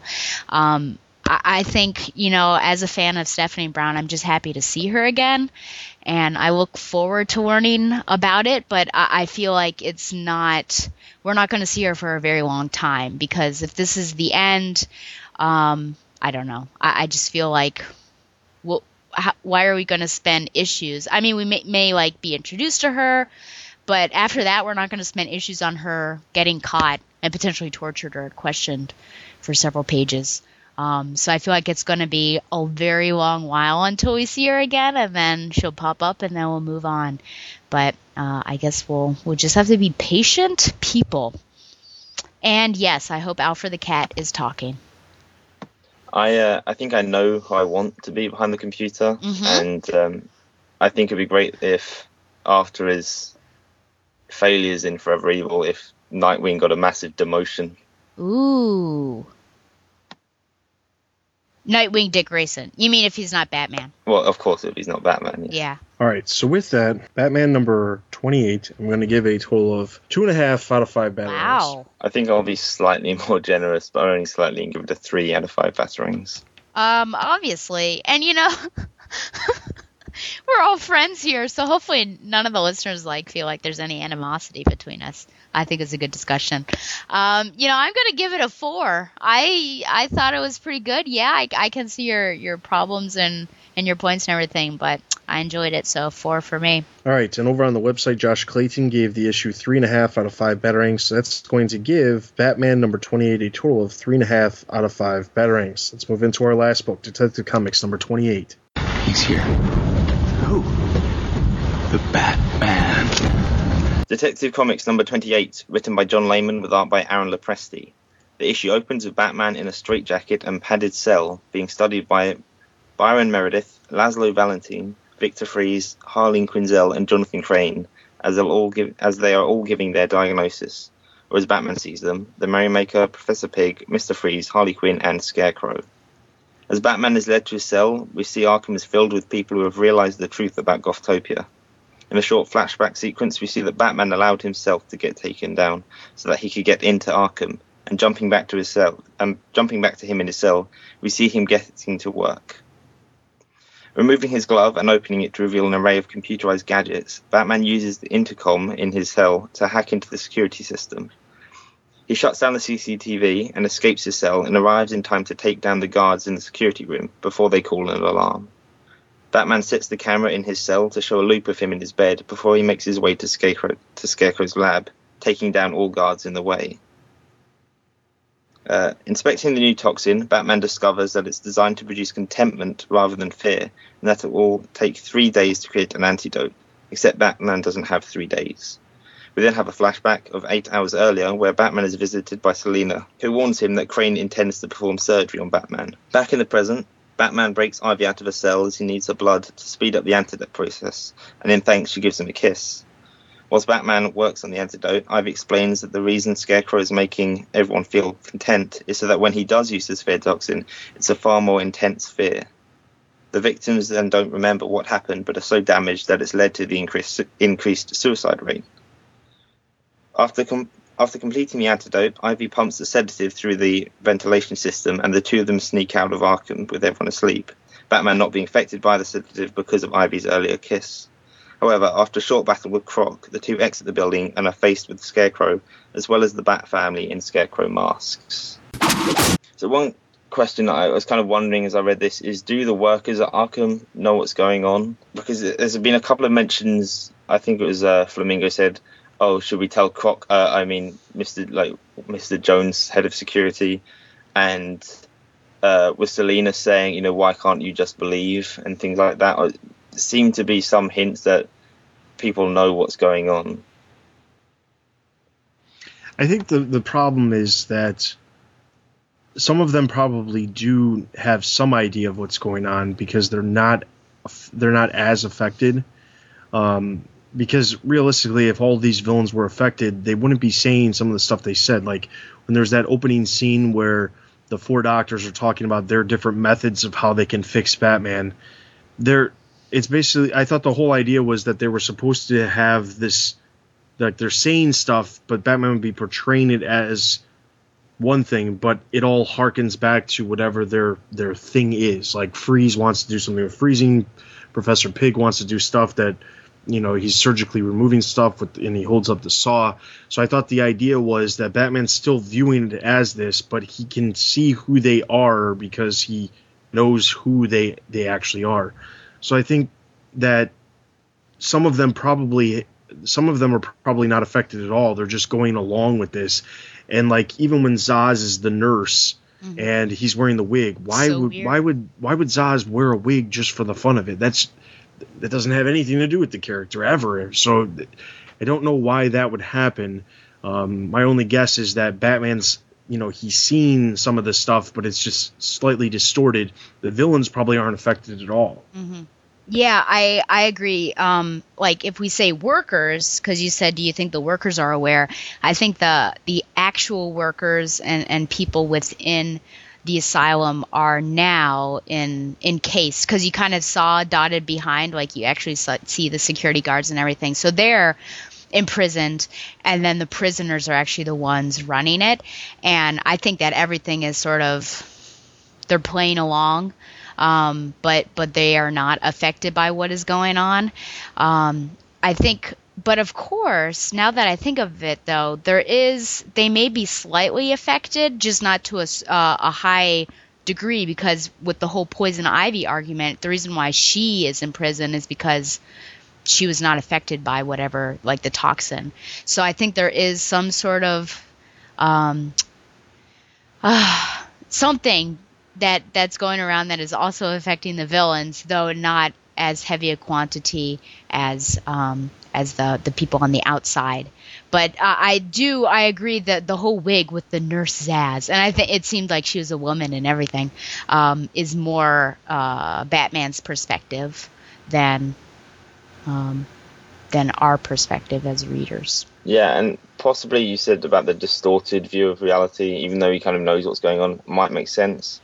Because I was a bit confused as to why, before Gothtopia started, the last page of Detective was Catwoman in that Catbird outfit, and then there's a page in here where you see two representations of the same scene, with Scarecrow talking to Catwoman, and on the top one it's Gothtopia, and the one below it's just regular Gotham, and Jonathan Crane's in his Scarecrow costume, and but for some reason everything's different apart from Catwoman is still wearing that Catbird costume, which is almost as if she's wearing it and intentionally, and that's not changing. But then at the end of the issue you see her with the Scarecrow mask on and she's wearing her regular costume, and I'd have to double check, but she might even be wearing her regular costume during I think she's wearing the Catbird costume during the interrogation scene.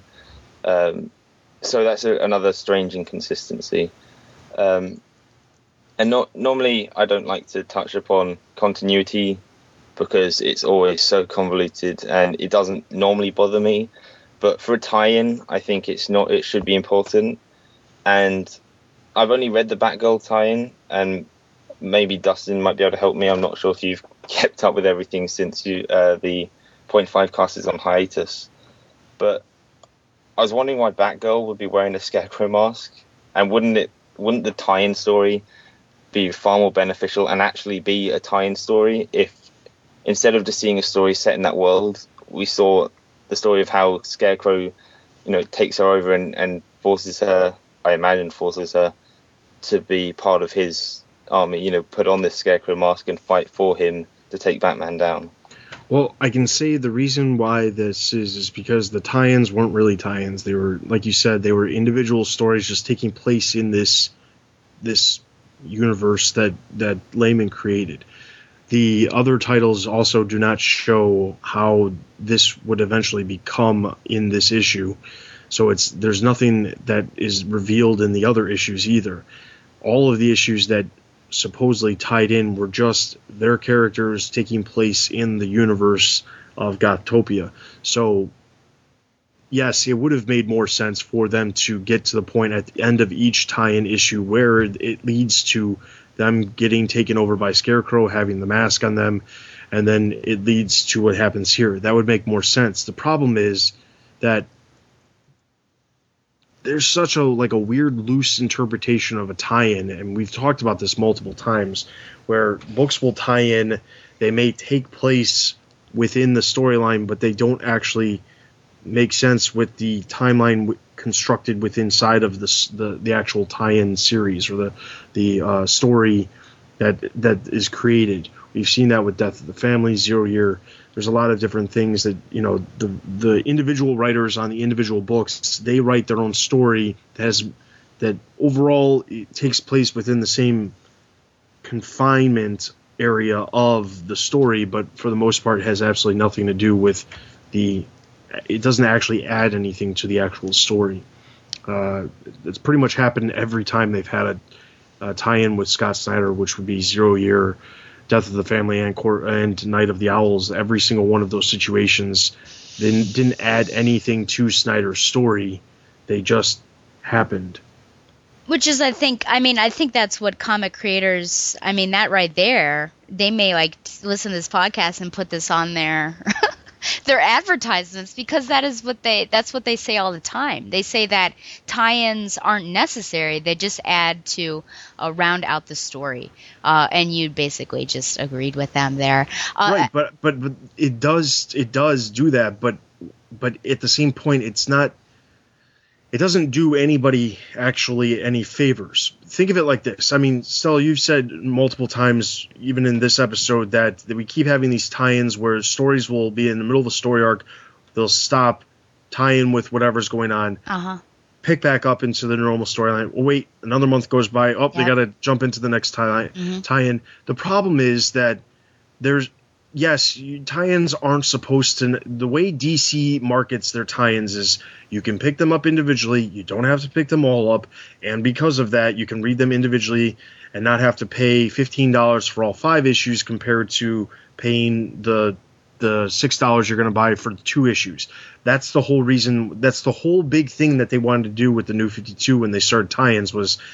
Don't call it a tie-in, or don't call it, what was it? They actually had some stupid phrase they kept saying, because they kept making a big deal about how the first tie-in was Night of Owls, and they had every Bat book tied into it, but they kept saying, don't worry, you don't have to pick it up. You don't have to pick it up. It's not a cross. Oh, don't call it a crossover. That's what they kept saying. Don't call it a crossover because it's not a crossover, because it's not actually crossing over. It's just a tie-in.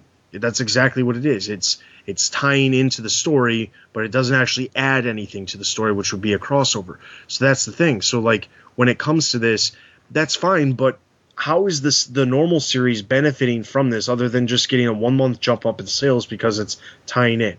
It's not adding anything to the actual main story, and it's not helping the actual series itself on a month-to-month basis, so there's no real reason to do it if it's not going to be a crossover.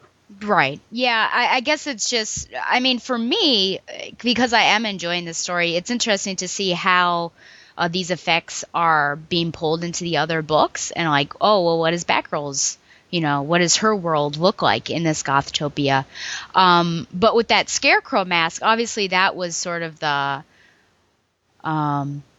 the shocker. How did all these heroes get into it? And even at the end of the previous Batgirl 27, it says, does Batgirl escape Gothtopia check out issue 28 to find out, which was a bit of an over tease because we don't even find out anything.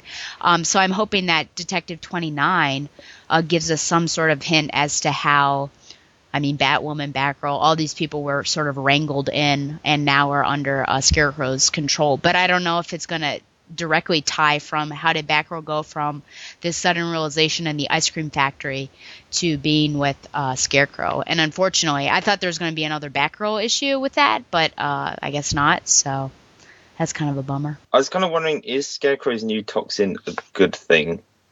Other than the fact that he's then using it to completely torture people by using his fear toxin, but the fact that, like, the crime rate is down, like, everyone's happy, it's this utopia. Like, there's hardly any crime. The only crimes being committed are, the only bad things happening are the suicides, and that is a direct result of Scarecrow then going out and using his fear toxin. It's not, as we originally thought, people starting to kind of realize they're living in this fake reality and going mental and killing themselves. It's him torturing them. It may be unethical, but could you see it being a good thing? I mean, I think the whole idea behind his new toxin is that if he gets them, if you look at it from a scale of 1 to 10, where if you're normally at a 5, your average emotional state, and like he said about the, you know, if you don't have to worry about the day-to-day fears of, you know, how you're going to pay bills or how you're going to do this or how you're going to do that, and you're like at a 1 because you've got no worries in the world, when he uses his fear toxin, he can obviously get a lot more out of it. The only problem with this is when he does this to people, he doesn't actually get anything in return. All he gets is to see them terrified. So, I mean, like, obviously he must get off on them getting terrified, but, like, realistically, it's not as if he's, like, harvesting something from them, and by having them be that much more fearful, he's benefiting in any way from it. So to me, that doesn't make a lot of sense of why they would do that. So, you know, do I think it's a good idea? I think it would have been a lot better idea if, like, the whole reason he was doing this was because he was harvesting something from these people he was terrifying. Similar to the way it was shown in Batman the Dark Knight, where he had that little girl and every time she cried, he was using her tears to create something. You know, I don't know how that could be. Physiologically, science doesn't explain how her tears would have some sort of emotional state, but something like that would have made more sense to make it work. I'm not saying it's a bad thing. I think it's actually a kind of an interesting idea, but the problem is, what is he getting out of it? Like, what need does he? Why does he need to get them to this one state so he can terrify them even more? It doesn't. There's no reasoning behind why he's doing this to what he's accomplishing. That's the thing. Other than just he can watch people get so terrified that they commit suicide. And okay, I guess I don't know. To me, that doesn't seem like it's that beneficial to him as a scientist. Do you think a better villain for the story could have been Hugo Strange? Well, no, because I think with Hugo Strange, he doesn't have anything to do with chemicals. No, but I meant in general, like their psychological state in doing this. Yeah, I mean, like, psychologically, yeah, it could have been more interesting, but I'm also questioning why Hugo Strange wasn't one of the villains that was in that mix of villains in the beginning of the issue when they had all the other villains that were former doctors in some way. I thought it was odd that Hugo Strange wasn't there because he has appeared in the New 52 just in the pages of Red Hood and the Outlaws, so it was odd that he didn't pop up. But I don't think that he would have worked because there would have been no way to explain how everything became the way it was, and I don't think that he benefits either. I think, like, honestly, and of course I'm going back on what I said, but this would have probably been an interesting thing where Scarecrow could have been the main part, but the whole reason they were doing this was because there was some new character associated with Scarecrow that was, you know, using the change in emotional state to benefit them. Similar to what they did with Penguin and Ogilvy, how Penguin was the main focus, but Ogilvy kind of spawned out from that. It would have made sense because this was Layman too. You know what? I like this story. Do I think that, this is a good idea? Of course. I mean, anytime that there's a lack of violence in a city is great. But if any of these novels like Hunger Games or thinking of that new one, Divergent, or thinking way back to The Giver, dystopias are things that arise from utopias, and that there's no such thing as like a wholly perfect world. I mean, we can even see, like, why do we even have heroes if this is a utopia? There's still stuff going on, stuff that's apart from Scarecrow and what he's been doing. I mean, in 27, Catbird and Batman end up breaking up. I think it was just like a regular sort of robbery or crime. So there's still sort of crime around. It's at an all-time low, but it's not completely gone. And the suicides are obviously up. But, yeah, it's a good thing, but you can see that there are still sort of cracks in what is going on. But, I guess if you want to go into all the science of everything, then perhaps it doesn't make as much sense. But, Scarecrow, that is his thing. He does get some sort of euphoric pleasure from people's fear, and if this is what he wants to do, then this is what he's going to do. But it's also a way to get rid of, to a certain extent, and control heroes. So right now he's like the big bad and the boss of all these people, and he's found a way to control them all. All right, so Detective Comics number 28, I'm going to give a total of 3 out of 5 batarangs. I agree, 3 out of 5 batarangs. Like I said, I am really enjoying this. The tie-ins, take them or leave them. I haven't read Birds of Prey yet, so I'm looking forward to seeing that. But this issue, one of my favorite parts of it, we didn't talk about this, sorry I'm going on, but one of my favorite sections of it is just the Ivy section. And it really made me look at the character and realize, yeah, I've really started to appreciate this character since the New 52. And to think that, Batman figured out why these suicides were happening and using Ivy to help him out, I just thought, like, oh man, this is really awesome. So this was my favorite book of the bunch, this cast, and I'll give it a 4.5 out of 5. All right, and over on the website, Corbin Poole gave the issue 3.5 out of 5 batarangs. That's going to give Detective Comics number 28 a total of 3.5 out of 5 batarangs. That is all of our books. Let's just cover the few books that we have over on the website for you to check out as far as Bat Book reviews. There is a review by Corbin Poole, who he reviewed Earth 2 number 20. He gave the issue a total of 3.5 out of 5 batarangs, and the other book that was reviewed was Beware the Batman number 4, reviewed by Chris Carnes, and he gave it 4 out of 5 batarangs. So those 2 books are the only 2 books other than the ones we mentioned here that were reviewed. So if just as a quick note, if you're interested in reviewing books on the website, be sure to email us at podcast@thebatmanuniverse.net, and we'll get you linked up with some books. With that, we're going to throw it over to John with Bat Books for Beginners.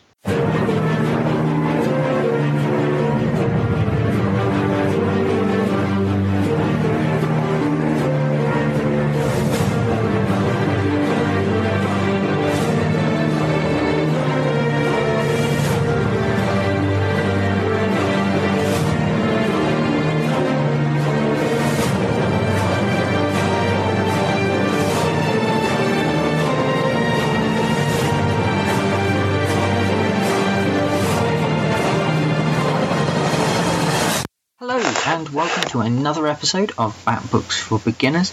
I'm that English guy John, and this episode we're taking a look at another 4 issues from Batman No Man's Land, Volume 2. This episode we are covering Young Justice No Man's Land number 1, Legends of the Dark Knight 120, Robin number 67, and Azrael Agent of the Bat 56. This features writing by Chuck Dixon and Scott Beatty, Greg Rucka and Denny O'Neil and Chuck Dixon. It features art by Andy Kuhn, Mark Dieto, Staz Johnson and Roger Robinson. So is this going to build on the strong foundations from last week's episode? Let's find out as we dig into No Man's Land Volume 2. We open with Lagoon Boy having a massive sub go past. He is attacked by them, and we learn that the bad guys are from Cobra. We then move to Superboy, Robin and Impulse in the Young Justice headquarters. We see Robin brooding and Superboy asks him what is wrong. He explains and they point out that there is a loophole in the fact that he can't go to Gotham because it actually allows Young Justice to go there. We then cut to a group of Gothamites trying to enter Robinson Park. Lagoon Boy surfaces in Gotham's river and is intercepted by the police. At the same time, Superboy and Impulse arrive. They head into Robinson Park and take away the weapons from the group of men who have gone into that part. They are in the process of dealing with them when Poison Ivy's assistant arrives. Robin rescues Lagoon Boy and they keep looking for Superboy and Impulse. Robin finds them just in time, saving them from Poison Ivy's assistant. However, the assistant won't release them. However, rescue comes in the shape of Batman, who takes out the assistant. Batman tells them to leave, and they do so. However, as they go past, they take time to destroy the giant submarine controlled by Cobra.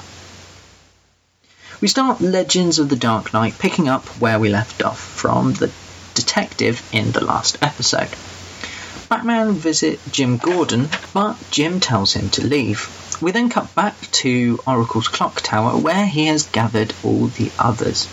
Batman tells them to wait, and he and Nightwing leave. It then cuts to Helena entering her room. Batman and Nightwing are waiting for her there. They talk, and Helena is removed from her mantle as Batgirl. They return to the tower, and Batman explains his plan. Robin and he will go to Robinson Park, Nightwing will take out Blackgate, and Azrael will take down Nick Scratch. Robin opens with a group of men attacking a two-headed man. Meanwhile, Robin and Nightwing enter the sewer system to enter Gotham. They use sleds to journey along, but they are separated after Nightwing causes a tunnel collapse. However, it turns out that Dick managed to get out of the way, and they carry on by foot. As they move through the tunnel, the two-headed villain hears them and goes to locate them. The two-headed villain finds them and fights with Nightwing and Robin, with Nightwing knocking the villain into the water. Azrael opens with a cowboy scene where Azrael shoots Nick Scratch. It turns out it was a dream, and Batgirl brings in a man who has been shot to the hospital where Azrael is. Azrael and Batgirl leave and search for the shooter. They find the man and arrest him. Batman arrives and tells Azrael to find Nick Scratch, and the Batgirl is to go with him as backup. They search for Scratch and discover a concert that he is hosting. Nick Scratch makes a speech about turning Gotham into a brand new state. He hands out weapons to the crowd. Azrael is in line to get one of these weapons, but is spotted and captured, and that's where the issue ends. So, overall, I quite liked all of these issues except for Young Justice, which I will get onto in a second. I thought the artwork in Legends of the Dark Knight was particularly good, and I did love Jim Gordon's reaction to Batman turning up out of the blue. He does effectively just turn up, and he's been away for such a long time that Gordon's clearly had his faith shaken in Batman, and I loved that reaction, that there's going to take time, that things aren't smooth, and that Jim actually isn't that happy to see Batman back because he was running things and doing things his own way. I really, really liked that. I also enjoyed Azrael. Finally, we're going to get, hopefully, a conclusion to this stupid Nick Scratch story, which I think is perhaps one of the worst Batman villains ever imaginable, simply because he has no real plan or no real point to him. However, I like the interaction between Azrael and Batgirl. I thought really that this is the focus of the main issue. It's not about Nick Scratch and about his activities and his desire to turn Gotham into a big state. It's much more about Azrael and his storyline and how he's progressing and dealing with being Azrael. And all those points were covered, and I thought it was rather interesting. I especially liked as well the dream sequence in the beginning, because it gives a real suggestion of how Azrael sees himself and how he wants to be seen as a knight in shining armour, the good cowboy riding into town and ridding the town of the bad guys. And I thought that was really interesting. I did enjoy the artwork in it as well. I thought Robin was rather good. Not a lot happened, to be honest. It just gave the backstory of how Nightwing and Robin entered into Gotham, but I did kind of enjoy it. It was enjoyable for the sake of being enjoyable in a way. Young Justice, on the other hand, was perhaps the most atrocious comic that I have ever read in a long, long time. I didn't really understand the point. Superboy and Impulse are so irritating the way they're written. I don't understand why anybody would think anybody talked like that. The fact that Robin seemed to be almost portrayed weirdly in a kind of brooding, over-the-top manner just didn't fit in with the character. We've seen the character handled rather well with Chuck Dixon writing him in Robin, and I can't honestly believe that Young Justice was ever actively written by Chuck Dixon, who's the credited writer, along with Scott Beatty. It just doesn't seem like this would be something that he would willingly write, but apparently I'm wrong, and he did actually write it. It's just full of flaws and really irritating characters. They are essentially incompetent and unbelievably stupid. They just ran into danger, just ran to Gotham and decided that that was what they were going to do, that they're going to try and help and get involved. Without any kind of thought, without any kind of planning, they just went there. And it just doesn't really seem that great. They were effectively useless when they turned up anyway. They managed to get themselves captured by Poison Ivy's assistant, who was in the process of beating them up, until Robin arrived and saved the day. And it just had no point to it. Fortunately, it seems that this is pretty much a standalone issue, so for the sake of my sanity, I am going to decide that this is out of continuity and just an alternative kind of world where irritating characters exist. I don't feel I can describe how annoying these characters were, and that was the major issue with it, was the characters and their interaction between each other. It just made me puzzle over how this was ever vaguely successful and written at all. But that said, I think the other three issues, Legends of the Dark Knight, Robin and Azrael Agent of the Bat, are highly, highly, highly worth picking up. These are really, really well written, interesting issues with good character development and great artwork as well, more importantly. So I'm going to give this 4 out of 5 Batarangs. I'd be giving this 5 out of 5 if Young Justice was worth anything, but unfortunately it's not, and I wouldn't advise picking it up unless you are a complete completionist. So that's everything for this episode. Next time we'll be taking a look at Azrael Agent of the Bat number 57, Batman Chronicles 17 and Nightwing 35. So make sure you pick up those issues for next time, as I'll be reviewing them. So once again, I've been John. Thanks very much for listening, and now I'll hand you back over to Dustin and the Guy.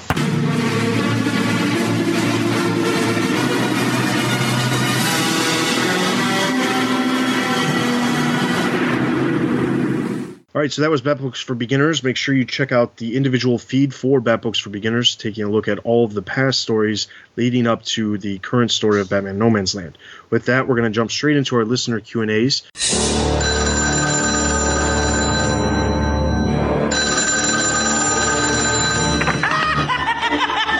Boy, did you get a wrong number. Leave your message at the sound of the shriek. No, please, don't! Just a couple of different ones to go over. First off, B-Side says, "You guys are my favorite podcast right now and almost completely responsible for getting me back into comics. I picked up I picked back up on Batman around issue number 23 and promptly got started reading everything I'd missed since I stopped back in the 90s. I just wanted to say thanks so much for doing what you do and putting out such great, awesome content. Please keep it up. Well, thank you very much, B-Sides. We appreciate the kind remarks. All right, so that's all the comments we have on the website. As far as emails go, the first one comes from Paul. He says, "Hi, guys. I've been listening to the podcast for the best part of a year now and just want to say how much I really enjoy each episode. I share a confusion about DC's timeline chronology regarding Forever Evil, Arkham War, and Talon. In Bane's standalone issue for Villains Month, he is sent leading his army into the harbor of Gotham, and then in issue number 1 of Arkham, he breaks into Blackgate to begin his war over Gotham. However, in issue number 1 of Forever Evil, he is seen being spoken to by the Secret Society at the remains of the Justice League Watchtower, where he is in the presence of many inmates of Arkham that he goes on to fight in Arkham War. When this is combined with the confusion generated from Talon, Arkham War's mismatched storylines that you have already spoken about, it just becomes really confusing. Bane's presence in Forever Evil can be explained by readers, but is not explained by DC, and I feel that this is becoming a real issue for fans. I agree with you that DC are simply creating all of these links so that readers buy more books, but doesn't it also strike you that many of the writers at DC are not in collaboration or aware of what's going on in the other books? Or is it just the opposite? Are they aware and are including all these links with the expectation that the readers make the connection? Many thanks, Paul." Well, Paul, I think the big thing with a lot of these books, I mean, going back to the beginning, this is going back to October when this all started with the end of Talon, the last issue of Talon, which happened in August, and then we had the beginning of Arkham War and Forever Evil happening in the beginning of October. I think the big thing is I don't know that the writers have the collaboration that you would expect them to have. In my mind, it's the editor's jobs to build these connections so that it makes sense. I'm not saying that everything needs to be explained inside of an issue. As much as I love sometimes for everything to be explained, I'm not saying that it all has to be explained. But it does need to make sense so that if you are filling in the gaps as a reader, you should be able to fill in the gaps without having to, scratch your brain for multiple months as we've done in some cases with some of the series. The thing is, with this specific storyline, it doesn't feel like there's actually a whole lot of connection. I still, to this day, don't understand how Talon went from focusing on Bane at Santa Prisca to not having to do anything with Bane and switching straight over to a story dealing with Batman teaming with Calvin Rose. It didn't make any sense. Not to mention in the pages of, or in the confines of Gotham City, nonetheless. While Bane was supposed to be on his way to Gotham City to have everything that happened in Arkham War. I don't know if somehow it's going to be explained when Forever Evil ends. It doesn't make a lot of sense of how they have explained it. The only somewhat explanation we have is that knowing that some of the events that have happened in some of the books, such as Nightwing, for example, where we know that next month will then lead into the events of Forever Evil. After issue 29 of Nightwing, we kind of jump to the beginning of Forever Evil, even though it was about 6 months ago. We know that that's going to happen. So maybe the idea was that this was also supposed to happen, and there's supposed to be some jumps in some of these other books. I don't know that Talon had a real direction. Maybe the idea was to lead into the events of Arkham War, but I think that there's a huge disconnect as to far as what happens in the end of one story to the next story, and I don't know that there was actually a lot of collaboration between Tomasi and Tynion on that story. As far as Forever Evil, written by Jeff Johns, I don't think that has anything to do with the other stuff that's happening. Yeah, Bane does meet with the Secret Society, but I think for the most part, Jeff Johns does what he does, and then the tie-in series that go in with the events and things like that, I think that stuff happens outside of what he's doing. That's not to say that he doesn't have some sort of input on it, but I don't think that people are saying, okay, how can we match this to this when it comes to a lot of these miniseries that tie into the events. I just don't see it because when I look at the books, it doesn't come across like that. All right, so the next email we have comes from Sam. He's the person who sent over or asked us about the timeline in the last episode. He actually sent us the link to the timeline. Now, I've reviewed this. It's basically Batman, the New 52, and it's like a timeline starting about 11 years ago and leading up to year 7 now in current time. The problem is I was looking over this, and for the most part, it kind of makes sense with certain things. That's not to say that some of it doesn't make sense, but when you look at the timeline itself, there is a number of different things that they show when they don't reference any of the other previous events before the New 52 other than Nightfall. That's the only one that they really mention outside of Damian Beam conceived. I think for the most part, looking over this, it doesn't make a lot of sense. I found the website, or Sam actually sent me the link to the website that posted this. I looked around online to try to find this exact same timeline posted by DC anywhere else, like on the official Batman Facebook page, on their website, and I cannot find it anywhere. The website that posted this was Flipping Geeks, and they posted this back in July of 2013. And honestly, I'm not saying that somebody created this to explain it or whatnot. All I'm saying is I cannot find this exact same image anywhere officially from DC, so I don't know where it came from.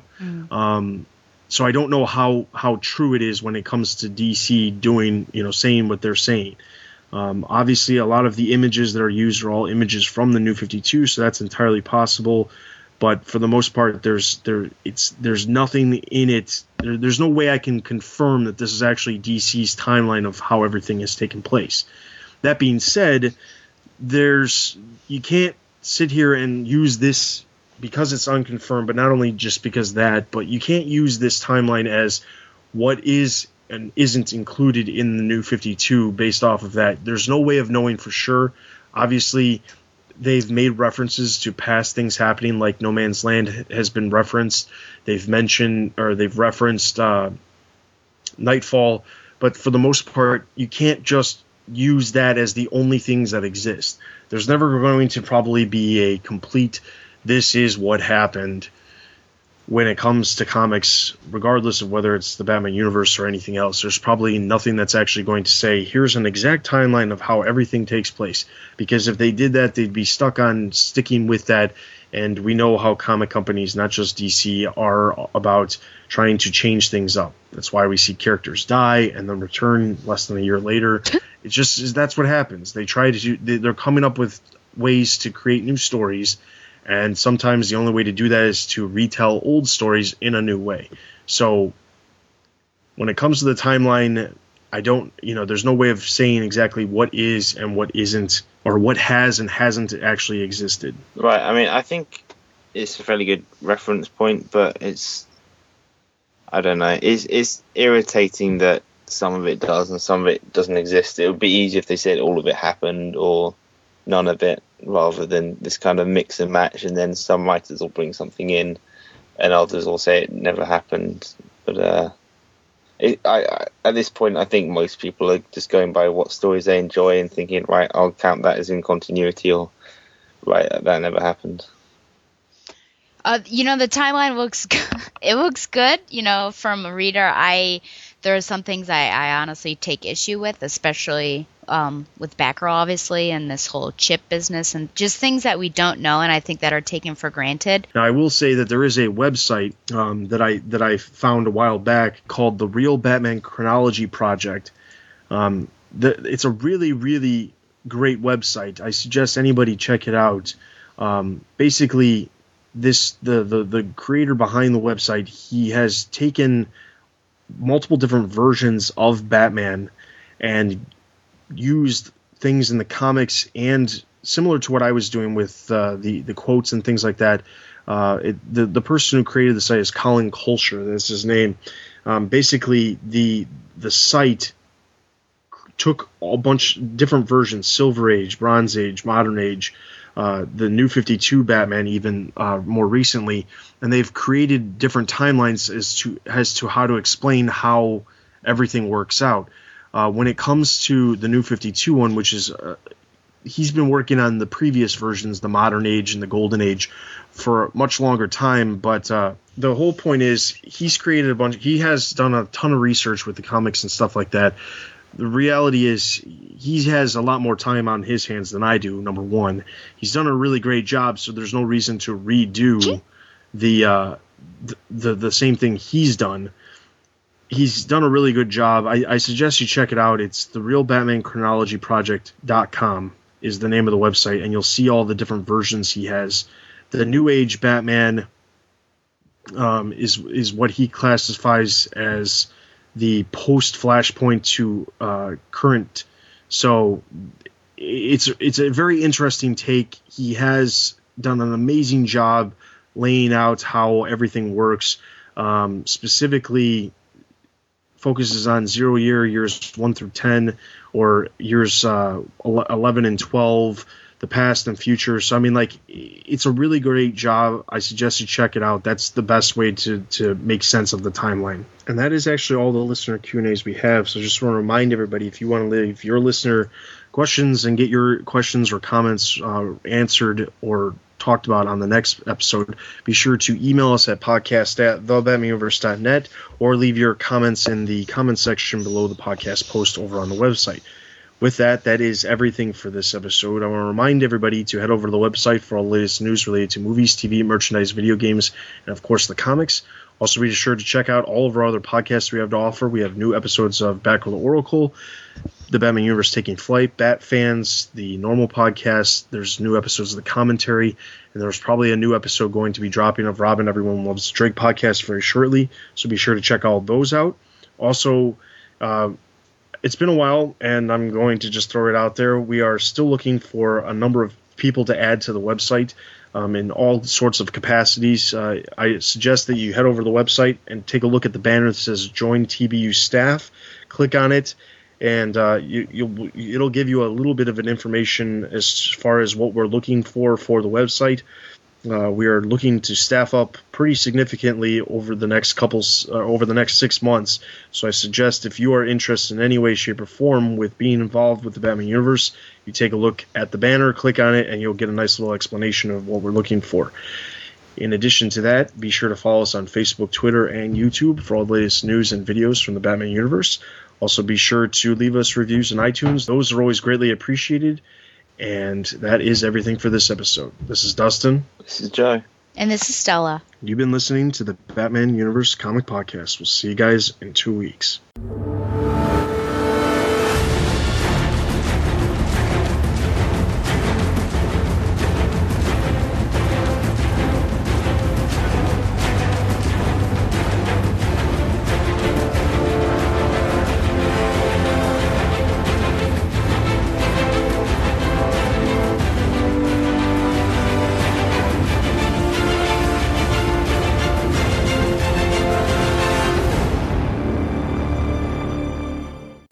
Have a nice day.